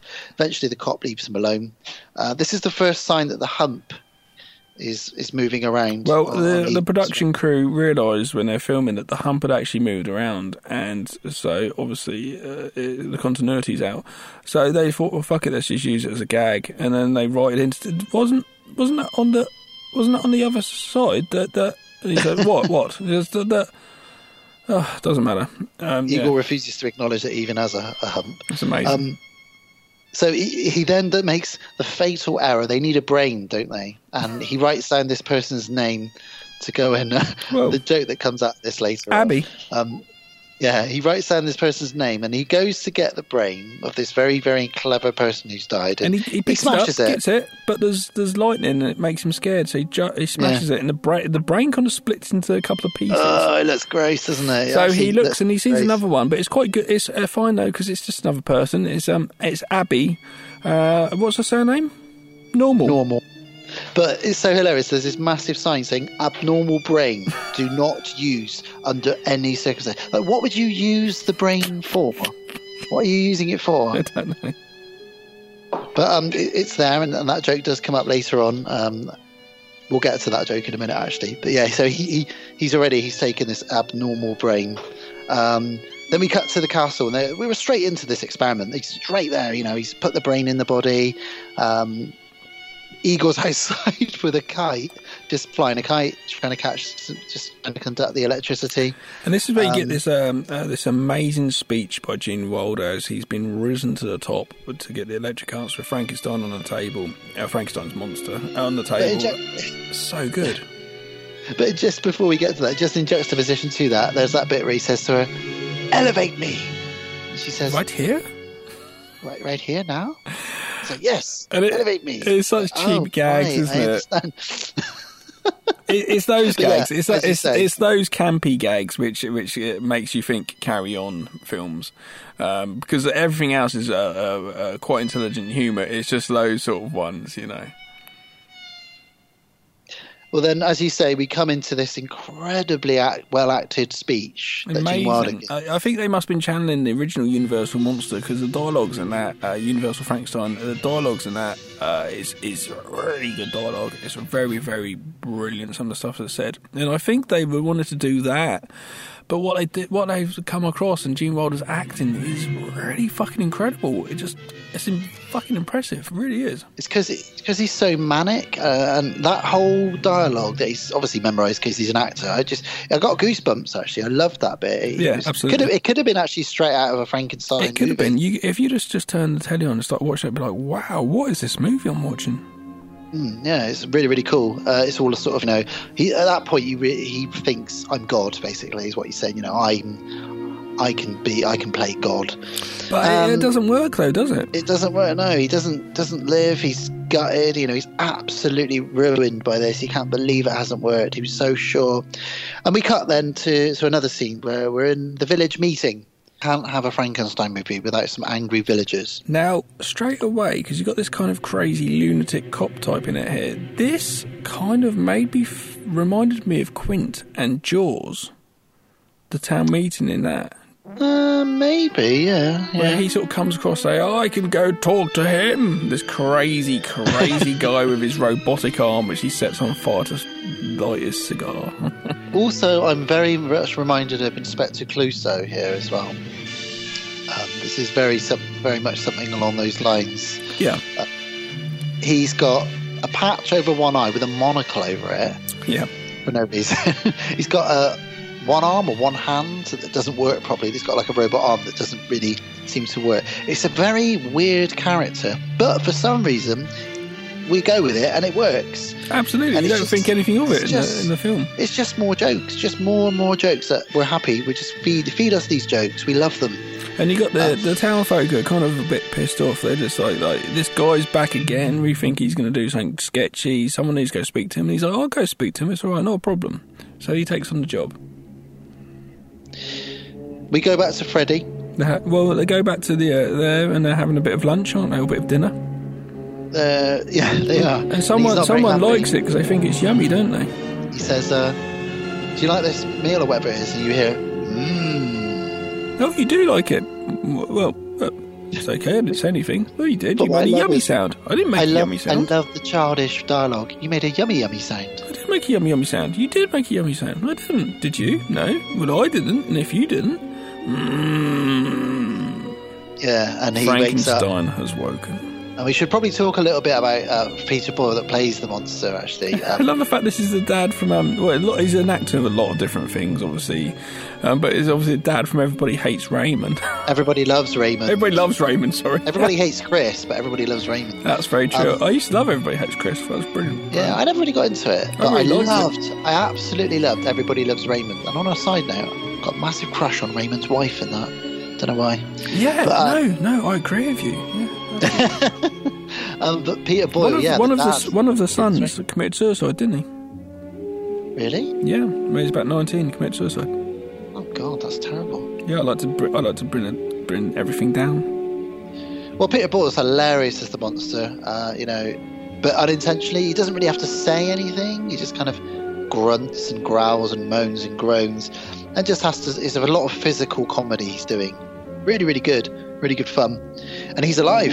So they sit him up, they stand him up. Is this the bit where he says, "Under no circumstances"?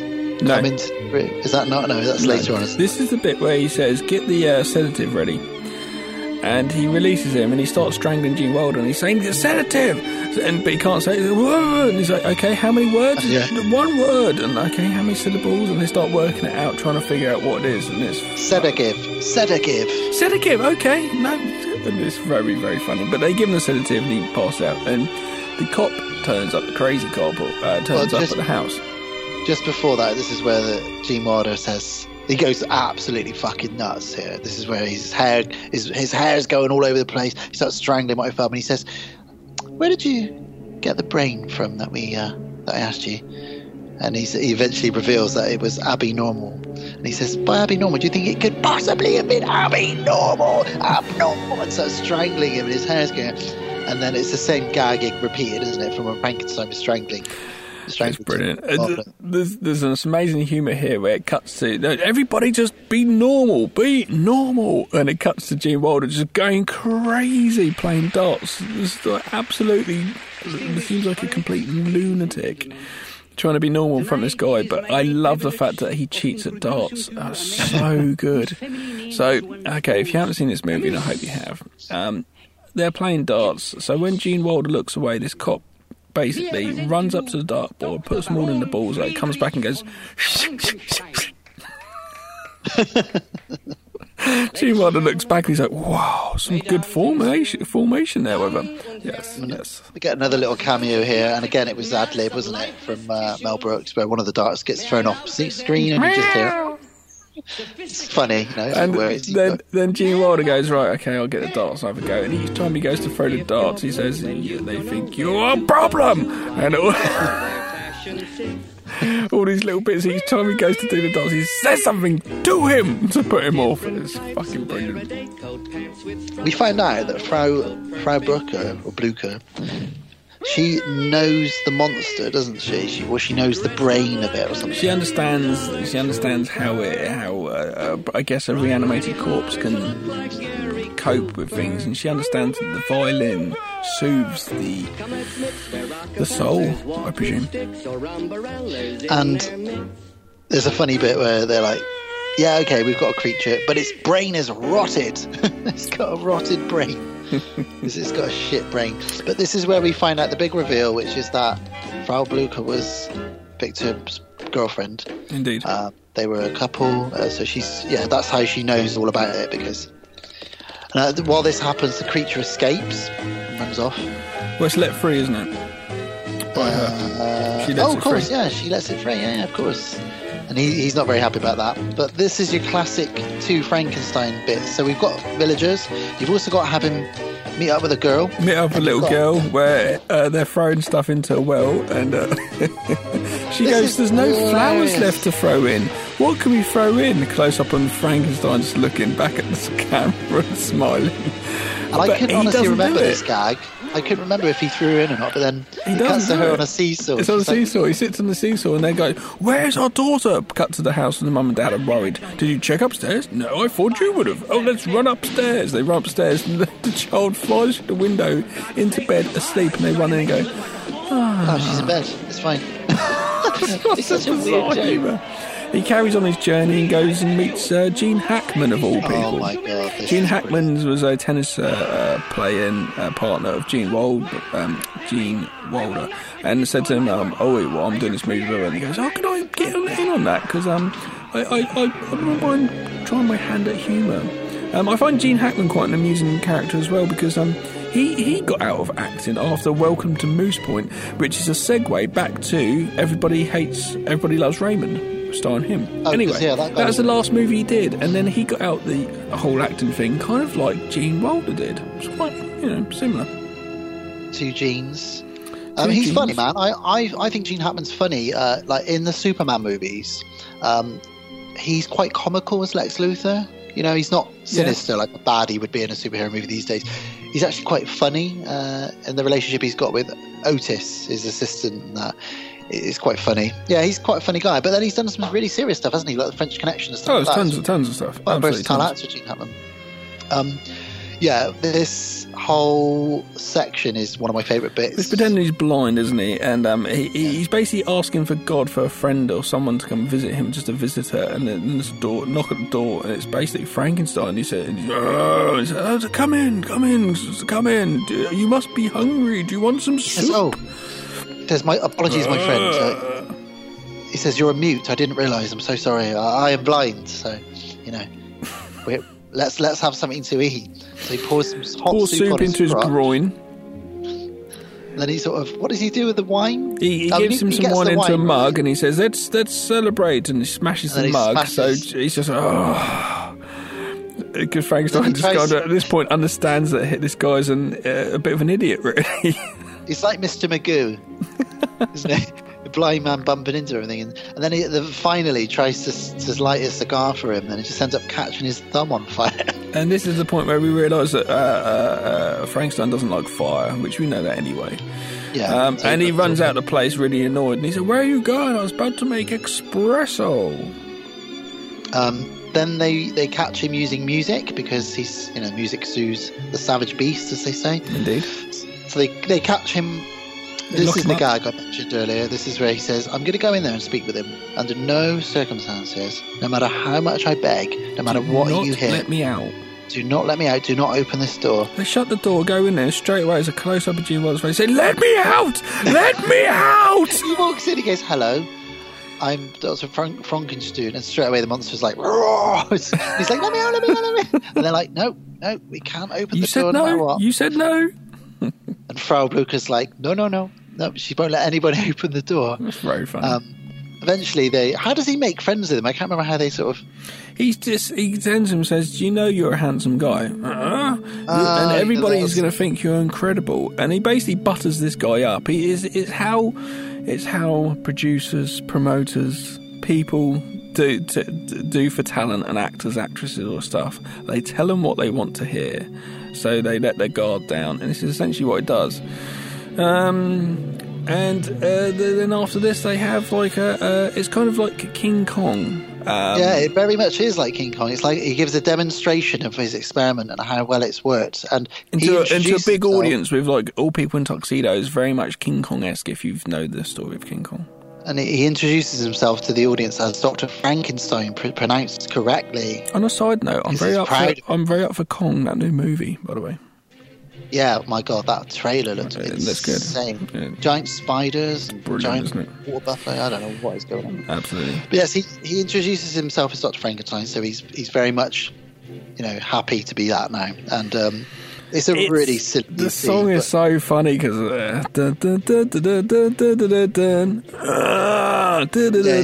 it's putting on the Shaun of Ritz. the Dead gag, isn't it? Instead of putting on the Ritz, he's just like. Well, Shaun of the Dead when they're doing white lines. Yeah, it's that gag, isn't it? White lines. Maybe they took it from that. Yeah, oh, he's rubbish. Well, much like King Kong, unfortunately, the creature does go nuts. Indeed. And does it go on a bit of a rampage? People start screaming, don't they? Yeah, it does. Now, at what point here, I don't know, transition they get back to the castle and the fiancé turns up? I think they go back to the castle with the creature, and Kemp starts interrogating the creature, but the creature strangles him. And this is where the mob are very angry by this. So Elizabeth turns up. Now, whilst the mob are getting their pitchforks and sticks and torches ready, Elizabeth turns up out of the blue. And the creature takes a bit of a liking to her. He does. He very much does. And she takes a liking to the fact that he doesn't speak. And it's King Kong again here. So we got the woman getting kidnapped by the monster again. And they have sex 7 times, don't they? Oh my God! It is a bit disturbing that she goes off and she bonks this dead monster. Well, she has necrophiliac sexual pleasure 7 times. It's a bit odd. He sort of gets on top of her, and then she's like, no, and then she just breaks out into hallelujah. Well, not hallelujah, but she sings some song. She sings as she's like getting pleasured. It's absolutely ridiculous and quite rude, but fun at the same time. For a PG, it's a little bit risque in a little way. It cuts to them having a cigarette just to show that she was quite happy about it. But then he hears violins and he goes back to the castle. And at this point here, this is where the Gene Wilder's decided that what we should do is do like kind of a mind swap. But they get interrupted halfway through, don't they? Yeah, so the transference process where they're going to put his mind into the creature. So I'm not really sure. I think he's not trying to switch their minds. I think he's just trying to give the creature some of his intelligence. Okay, yeah. Yeah, so the crowd, while they're doing that, is right. They break into the castle. Down. But at that point here, Frankenstein is clever. Do you remember how they break in, though? What battering ram did they use? Oh, I don't remember. They used the guy's arm, the policeman's arm. He's like, this way! And he's pointing, and they're like battering it with his arm. And they batter the doors in with his arm. Excellent. And the creature it does have intelligence, doesn't it? It does indeed, and it says that I'm not a monster. I know I've always used to be a monster, but little stuff, and it's quite sweet. It's nice. It's kind of everybody loves him straight away. They all love him. It is. It's almost like trying to explain to everybody that this is a monster movie and stuff. I'm not really a monster. This is the whole thing with Frankenstein. There's a whole massive thing. You can look into it a lot more about being a monster and in society and not being. There's a lot of undercurrents. Yeah, I understand this, but I'm too stupid. I just like to watch the I like to just watch the visual side of it, and that's it. Well, we cut to a bit of a weird ending in some ways because you're not quite sure what's happening initially. Freddie gets married to Inga, which is great. So things have worked out well for him and the Knockers. Yeah. And then Elizabeth, I don't know why her hair turned like that, but she gets Bride of Frankenstein. The Bride of Frankenstein, yeah, indeed. And she and the creature are a couple, and they're in bed together. Yep. And then just as Freddie leans in to sort of kiss and then make love to Inga, she says, were there any side effects from the transference? And apparently he got a great big willy out of it. So that's the end. We end on a willy gag. I didn't know that meant that, but yeah, it doesn't actually surprise me. Because you hear her then. She starts singing, doesn't she? And that is Young Frankenstein. And that was your first viewing of it. And I thoroughly enjoyed it. I saw bits of it as a kid, but I just didn't get it. It wasn't a movie I wanted to watch as a kid, but as someone who's about to turn 40, yeah. I don't think kids would get it. It's not really, even though it's a PG or whatever it is, it's not really one for kids, really. It's not really. It's just, yeah. But that's the thing. That's the trouble. I always sort of say, we could watch this movie, it's a PG, and it's like, that doesn't mean it's something suitable for kids. It just means it can be watched as a kid. It doesn't mean the kid's going to like it. And it's like, okay, yeah, that's true. I would describe it, as I said earlier, as a comedy for people who like horror films. Absolutely, and appreciate horror films. And I give it a whopping Frankenstein thumbs up. I give it a whopping Frankenstein willy up. So that was what you're supposed to see. That was our Gene Wilder films. I thoroughly enjoyed watching them. I only really made the two horror-ish comedies, but I do. I'm quite a big fan of See No Evil, Hear No Evil. I think that's a great movie. When they're driving the car, it's very funny. Yeah, that's a good film. Silver Bullet. I seem to have fond memories of Silver Bullet as well. Silver Bullet, Stephen King. Silver Bullet. No, the one with Richard Pryor. Silver where they're on the Bullet. train. I've never seen it. Have you not seen Silver Bullet? Is this Silver Streak? I'm thinking of. Oh right, no, I've not seen that. Silver Streak, Silver Bullet, the one with Silver Bullet's a werewolf movie with Corey Feldman. Yeah, I know. Which one am I? I'm Corey thinking Haim. of Silver Streak. I'm thinking of Silver Streak. Sorry, with Richard Pryor, where they're on the train. We should cover Silver Bullet one day. I think we discussed that before. Actually, the actual werewolf flick. 100%, we should do that one. I'll be up for that. Yeah, I really like this. Got to give a big respect to Gene Wildman. I hope you're making people laugh wherever you are. Oh, he is, and what I love about him is he's just manic. He's got that manic, insane, but very intellectual humour, which works really well in these two movies, which are horror tinged. Indeed. Yeah, it's a shame we don't have the guy anymore, but he hasn't been acting for quite a while anyway. But yeah, no, it's good. It's great. I definitely recommend these flicks, both these. I would say, even though Haunted Honeymoon plays a massive part in my childhood and growing up with it and stuff, I think, and it's very murder mystery, I like that sort of stuff, I think Young Frankenstein's a lot better film. Oh yeah, I mean, it's a lot more intellectual, clever, well crafted. It's very well crafted. It's produced extremely well. Everything looks gorgeous in it. If you're being honest, Haunted Honeymoon is very rough around the edges. It probably isn't doing very well, but it's a cult following. It's got Dom DeLuise in a dress. What more do you want? I actually picked up a copy of Young Frankenstein on DVD for us to do it, and it's gonna sit in my DVD collection. Definitely, it's going in there. And I've been going through my DVD collection quite a lot recently. I've gone through a lot more. I've gone through some more, so you need to check out what I've gone through. By the way, I pulled out stuff that I don't want anymore, and just because I don't have the room, and but that's gonna take a little place in there, I think, because it's something I'll definitely watch again at some point. I'm glad you enjoyed it. I'm glad that your first viewing was a good one of it. It was nice humour, and it's the sort of thing on a sort of rainy day, or if you're feeling a bit unwell, you can put that on and just chuckle yourself away, and it's good. It's a good movie. Right, let's get out of here. Let's come back with World of the Strange. Strange, very strange. Hi, welcome back to World of the Strange.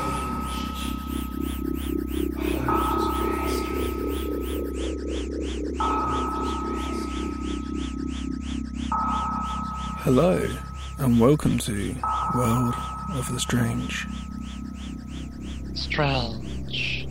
World of Strange. So strange.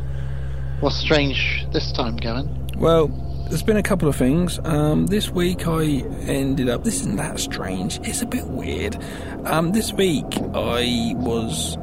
In December last year, so 11 months ago, I was in a car crash, and someone drove back into the back of me and fucked all my car up, and it hurt my back quite badly for a while. I had physio and all this stuff, and I had compensation and all that shit. And I was going to work the other day. I wasn't driving, I was with someone else, and I had a phone call, and I normally don't bother answering it, but I was bored sitting in the car. I was like, fuck it, this could be someone trying to sell me some PPI. So I rang up, I answered it, said, what are you doing? You're trying to sell me some PPI? What's going on? And they're like, no, not at all. I'm from your insurance company. Oh, okay, what's up? And they're like, well, we think you're due compensation. You should be owed some money for an accident, the accident. And I was like, okay. And I thought, well, I'm just going to let them carry on speaking and see what's going on here. And after a while I said, oh no, I've had physio and I got the compensation, I had the money, thank you very much for that, because I was in pain until August, actually, only a few months ago. I stopped having back pain, and I said, no, I signed all that off. So, and it's like, oh right, our records are, I guess, out of, are not updated, so I'll update that now. I'm really sorry to waste your time. I was like, no, that's fine, not a problem. It's like, I'm sure you've owed sort of compensation. Okay, no problem. 20 minutes later, I'm in a traffic jam up in London, and a car drives into the back of us, giving me whiplash, and right now I'm in quite a lot of pain because of it's the exact same things happen again. So in under a year I've had the same injury twice, and that's pretty weird. Not saying that I should be owed compensation. I probably will get compensation because that does happen with rear-ended accidents. It's just the norm as such, but it was a bit weird that 20 minutes earlier I had this conversation and they're insisting that I was owed money, and I was like, no, not at all, for compensation for a back injury. And it goes and happens again. It's a bit weird. It's almost like it's like the Minority Report of insurance companies. They help you claim before it's even happened. Do you think? Oh, this guy's about to have a car accident. Let's better give him a ring. Yeah, but get your claim in because you're about to get hit in the back with another car. It's a bit weird, but of course it's great, a bit of compensation, a bit of money, brilliant, cool, but to tell you the truth, I'd rather not have the back pain, to be honest with you. Of course. So this podcast has been a bit painful, and I'm sitting up in my loft, and it's getting winter time, and it gets fucking cold. This is where my studio is, and it gets cold up here. Anyway, that was kind of a throwaway World of Strange. Now, I came across something this week. I put it on the Facebook page, and it is classed as a real mermaid found next to a river in Poland. Ooh. Sorry, I don't know why I did that. And it's a video of someone from quite far away who zoomed in on some people. I'm just going to play it while I sort of mention it. It's like a couple of paramedic guys in sort of luminous sort of clothing, and then like 4 people in white sort of biohazard suits picking up a thing which has a big sort of scaly fishy thing like coming off the end of it, which I guess is like the end of a fish, and then it's actually the other end looks like a dude with a big beard. And the people with him are in hazmat suits, aren't they, or something like big white sort of nuclear suits. Yeah, it looks brilliant, I got to say, but I can see also on this page here that says it could possibly be a hoax from filming possibly a movie. Yeah, but well, I did have a look into it, but we'll get into that in a moment. It's kind of weird though, because it's been shot quite far away, and the camera work's pretty sketchy. But it's quite. I guess it'd have to be a movie because it's quite elaborate. If it isn't, to just do this weird sort of hoax, because there's a lot of people involved, and I don't know. There's really no sign of any. There's no sign of any of the film crew or any of the crew or anything at all. It's really. Just a couple of guys, and then about 4 guys in hazmat suits. They're fiddling around with something next to the lake, and then they put it onto a gurney. And to be honest, if it was a movie, surely we would know about this stuff. Would we? Are there any Polish merman movies being filmed currently? It's kind of weird, isn't it? Yeah. I obviously, I don't believe there's such things as mermen, but yeah. Well, I mean, we've all seen Cabin in the Woods, And I'm just watching the end of the video. They all go off, but there's one guy in the biohazard suit, the white biohazard suit. He actually sort of goes off the other direction, points to people, and sort of walks off. And it's all a bit weird. So what do you think's going on there? Yeah. I honestly, I don't know. I mean, I looked into it, and I think I read somebody was speculating that it was people rehearsing a play. No, but what on earth? What do you mean rehearsing a play? Well, when you rehearse a play, you you sit in a room possibly, or stand in a room, and you have a script. You don't go to the edge of a lake. You don't need to rehearse picking up a body and putting it on a stretcher, do you? It's very, very odd. It's really odd. Does anybody know what's going on with this? Do you want to elaborate first? Because I don't know. I'm not fucking clue. Polish listeners who know anything about this? Weird. Please, somebody. I don't know if we have any Polish listeners, but please. You posted it on the Facebook page, didn't you? Yeah, so I was just like, what the fuck is this, dude? So yeah, I wanted to get you involved and to see if anyone else knew anything, but no one else. I'll reshare it once this episode drops. I'll reshare it again just so that everyone can have a look at it. But yeah, it's somewhere on the Facebook. Yeah, so do have a look and see what you think about it. But you've got something else for us, haven't you? I have indeed, yeah. I've got a little bonus one for us. So we've almost got 3 World of the Strangers for this. Go on then. So I came across this one, got home from work, popped my laptop open, had a little look at the news, and this came up straight away. And it's actually quite sad because it's quite recent news, but it's also quite gnarly is how I describe this. So this is about a man who died recently in Yellowstone National Park. Yep. And he died. By Yogi Bear? No. He's going to wish he did. He died after dissolving in a boiling spring of acid. Oh, natural. What, did he jump into it? Yeah, so I won't say the name, as we never do with these, but basically him and his sister went hiking, and they wanted to they call it hot potting, I think they call it, hot potting, where they get in these really hot springs, and they're supposed to be really good for your skin. But there are certain areas within Yellowstone Park that are cordoned off, and they actually went off the path, as is the warning from American Werewolf. They strayed off the path, and they went to one of the ones. And the one they went to has actually got 92 degrees Celsius acid in it. Why? So he a natural formation of acid in it? Yeah, it's just these hot springs. Did they not have like warning signs or something up? Yeah, they did, and they ignored them. Well, there you go. Okay. So his sister actually filmed the whole thing on her phone. Obviously, she didn't know what was about to happen to her brother. He got to the edge of the pool, apparently.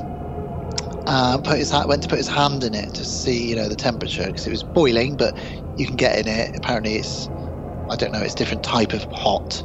Apparently for him, there was an even different type of hot, because he slipped as he went to put his hand in it and fell in it and was dissolved alive.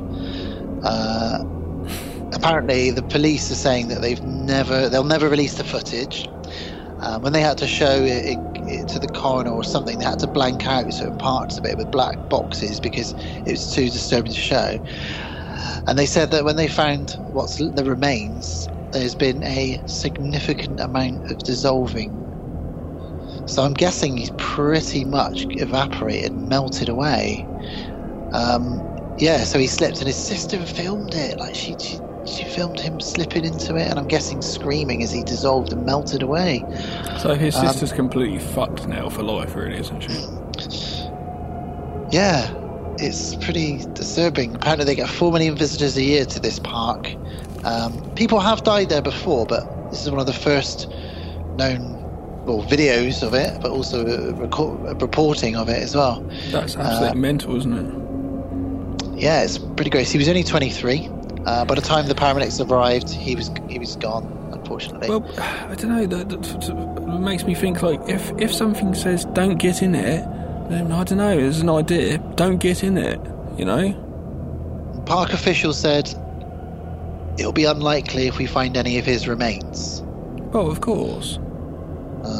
Jesus Christ. There we go. Fucking hell. I just wanted to drop that one there, because that is a strange one, isn't it? Dissolving alive. Yeah, you've lowered the tone of the whole... Well, not the tone, you've just made everybody feel sad now. Well, I had to click on it. I was just went on Yahoo News, and it just says, man dissolved to death in a hot spring. And I thought, what? Fucking Got to click on that. That's gnarly, man. That's proper gnarly. So, guys, if you are going camping, don't go near hot springs, guys. Okay? The other gnarly elements of it, the fact that he did that's pretty gnarly. The other gnarly elements is that his sister was there and witnessed it. The other gnarly element is that she filmed it. I know. I wonder if she thought he was like mucking around to begin with. Of course, probably did. Probably, what are you doing? Oh, was it too hot? Obviously. Oh my god! She probably thought it was quite funny that he slipped, actually, and carried on filming it. Absolutely, she probably laughs at that, and that must be like the most horrific video to watch, even for like say you and I to watch it. Wow. Yeah, that's pretty bad. So that's World of the Gruesome. It's World of the Fucked Up. Wow. World of the Car Crashes, Acid Pits, and Mermen. That's funny though. That's a man being pulled out of the water as a merman, and a man falling into acid. Yeah, apparently it gets quite acidic, that natural spring. Those natural springs. And me getting back injury in my insurance company being like that Steven Spielberg film you said. So 3 tragic tales there in the World of the Strange. Okay, that's World of the Strange. Oh my god. Should we get Bill to take us out of here, Bill? Bill, please. That's all the time we've got for this week on World of the Strange. Next week, though, give me Ira. Hairless pets. Weird. Ask Jasmine. I'm here now with Jasmine. Hi, Jasmine. Hi. Oh, I hear another hey. Is that Daisy? Yeah. This is Ask Jasmine. And Jasmine last week tried to watch Haunted Honeymoon, but what happened? I got scared. You got scared? Really scared? Tell me. It wasn't the werewolf, it was everything. The lights turned off and it was all creepy. It was a bit creepy. It's a halfway point when they decide to go upstairs to go to Off the lights? Should we well, the lights went, there's a power cut. bed? So let's go to bed and let's hope we wake up in the morning, didn't they? They said. Yeah. I'm going to be the person who answers questions. Okay, go on then. Yes, and do you know who was the werewolf?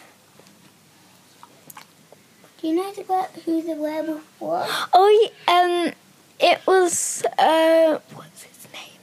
It was... what's his name? You know, the it was guy... a hired killer.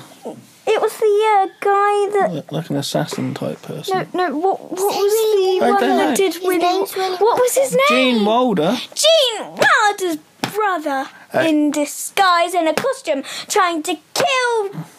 His brother, Gene Wilder. Gene Wilder, so that he could get the money. But you didn't know this, because I told you this, but you got a bit scared by it, didn't you? So... Did you know why he really wanted money? You can say no or yes. He just wanted money so he could be a billionaire. Ask Jasmine. Hello, it's music time.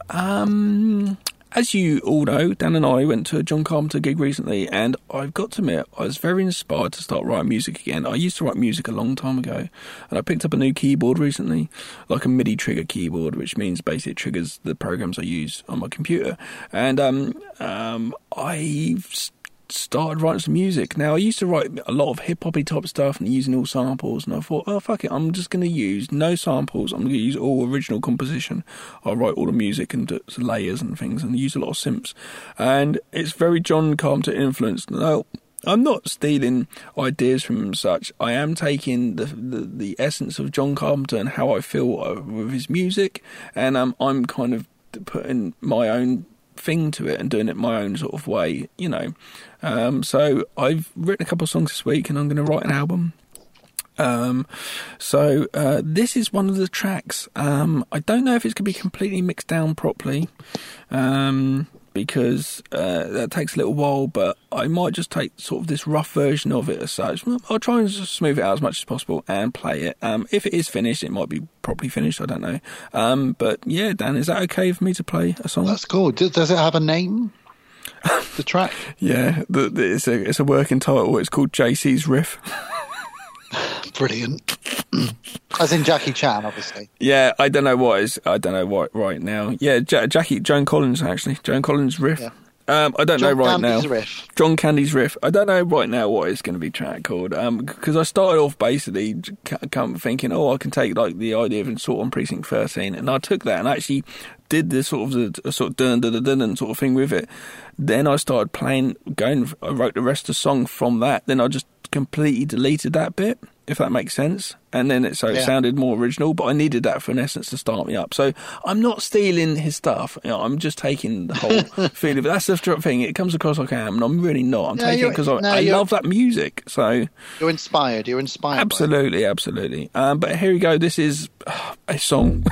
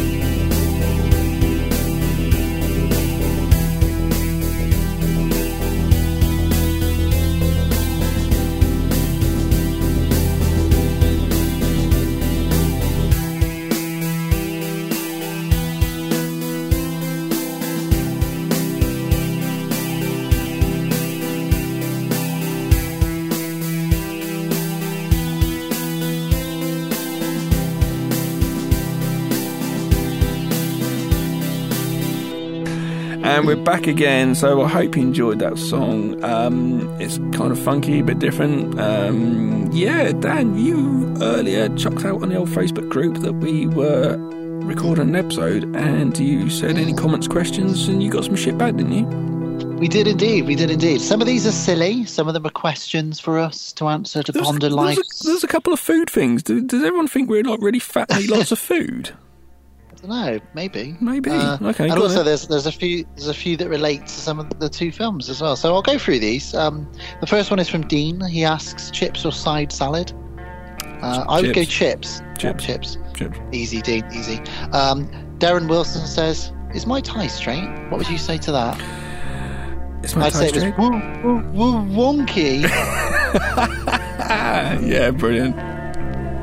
Kate's asking, what's our favourite Kit Kat chunky flavour, and have we tried the new cookie dough one? Well, number one, cookie dough one sounds amazing. So I haven't tried that, but it sounds amazing. Yeah, I'd go regular. Oh, no, I like dark chocolate Kit Kat chunky. I quite like the peanut butter one, I think. No. Or the white one. It's a difficult one, Kate. I'm going to go peanut butter, I think, if I'm going to have to pick one. I'm going to go dark chocolate. Okay. Darren asks another question. What hump? I'm going to say my lovely lady humps to that one. I'm going to say I don't that hump that thing that okay. What? I'm still trying to do my Gene Boulder on it. It's good, Gene Boulder. Dean also says an actual comment here. He says, I love Young Frankenstein. I showed it a few years ago to my sons who loved it. It's become one of those rainy day films, which is what you were saying, Gav. We can just put it on and watch it together and have a laugh, and I agree. Oh, good. I'm glad his sons liked it then. I've met his sons, actually. I'm glad they liked it. Cool. Okay, that's good. It's good to know that kids do like it, because you were saying, I don't know if it is so much sort of for kids and such. No, that's cool. Oh, it's cool. Kate, another one from Kate. She says, it's just a general comment. As always, you guys are a delight to listen to and can't wait to hear the new podcast. She hasn't actually watched any of the two films, so she's looking forward to hearing our thoughts on them and will likely check them out as a result. So, Kate, I would definitely recommend those two films for rainy Sunday afternoon. Absolutely. I hope we haven't spoiled them too much for you, because we do literally rock into them. But it's that sort of thing when you listen to a podcast and they sort of go through a movie. Sometimes afterwards you're like, actually, I'm going to go check that movie out now, because it's one thing to talk about it, it's another thing actually experiencing the visual and the sound and the whole thing yourself. So, yeah, go check it out, Kate. Got another food one here from Dean. He says, red or brown sauce on a full English? I mean, obviously red. Well, it depends on what mood I am. To be honest, I might mix a bit of fruity brown sauce in there. I was in a London cafe once, a landing cafe. Fucking hell, mate. A landing cafe, and I was having a full English fry up one night, and these American tourists were sitting next to me, and the guy went, "Hey, what's that brown sauce you put in on your plate there? What's that called?" And I was like, "It's called brown sauce." Oh, okay. Yeah, it's just called brown sauce. That's it. I hope he didn't think I was taking the piss, because that's what it's called. It's called brown sauce. So, yeah. Right, it's called brown sauce. If you don't know what it is, I don't know what it is. It's made of fruit, from fruit and stuff, and like vinegar and stuff like that. And I've never questioned it in my life. I just put it on bacon sandwiches occasionally. It's quite nice though, isn't it? It's quite a funky sort of sauce. Yeah. We often, me and you, often if we're doing scrambled eggs, if I'm staying at yours, we'll have hot sauce, won't we? Or some kind of spicy chili. Chili sauce is quite good, actually. Yeah, quite like that on my breakfast sometimes. Ricky Morgan says, Young Frankenstein is one of the greatest of all time. It never gets old. It's permanently engraved on my inner eyelids forever. What would life be without What Knockers? I agree. How Ming, Ricky, sort of say that. I agree. Hail Ming! Zach Guzman, he is echoing something you were saying about Cloris Leachman. He says, she rules. Just one comment, Cloris Leachman rules, who played Frau Blucher. Yeah, well, I've never really heard of the woman, to be honest. I didn't know she's done a shit ton of movies. So. Absolutely. She's racking them up. Yeah. RJ McCready. We know RJ, good old RJ. He says, make sure you have some warm milk. I forgot about that scene, actually. Ovaltine? No! He shouts it, doesn't he? Warm milk? No, thank you. And then she says, Ovaltine? No! I don't know why he shouts at her so much. And final one, another one from Dean. He says, I've been sitting here half an hour trying to think of a proper question. My mind's gone blank, sorry. I blame the whiskey. Sounds like a Gavin excuse there to me, Dean. Drinking the whiskey. It does indeed. Thank you very much for your comments, questions, and food-related queries, guys. I hope we should get a PO box, shouldn't we, for the podcast, so we can get people just to send us food. Brown sauce and red sauce and Kit Kat Chunkies. What's coming up next, Gav? Episode 43. We're doing another one that was the second one that was the second most voted for in a little quiz that we did earlier in the year. Indeed. Is the Terminator and RoboCop, the original Terminator, the original RoboCop. Futuristic robot things. Futuristic 80s horror flicks, basically. And arguably RoboCop, as we've discussed, is arguably the film that possibly got us into horror. In a weird way, yeah, it did. But we will get into this. We're not going to talk about it now.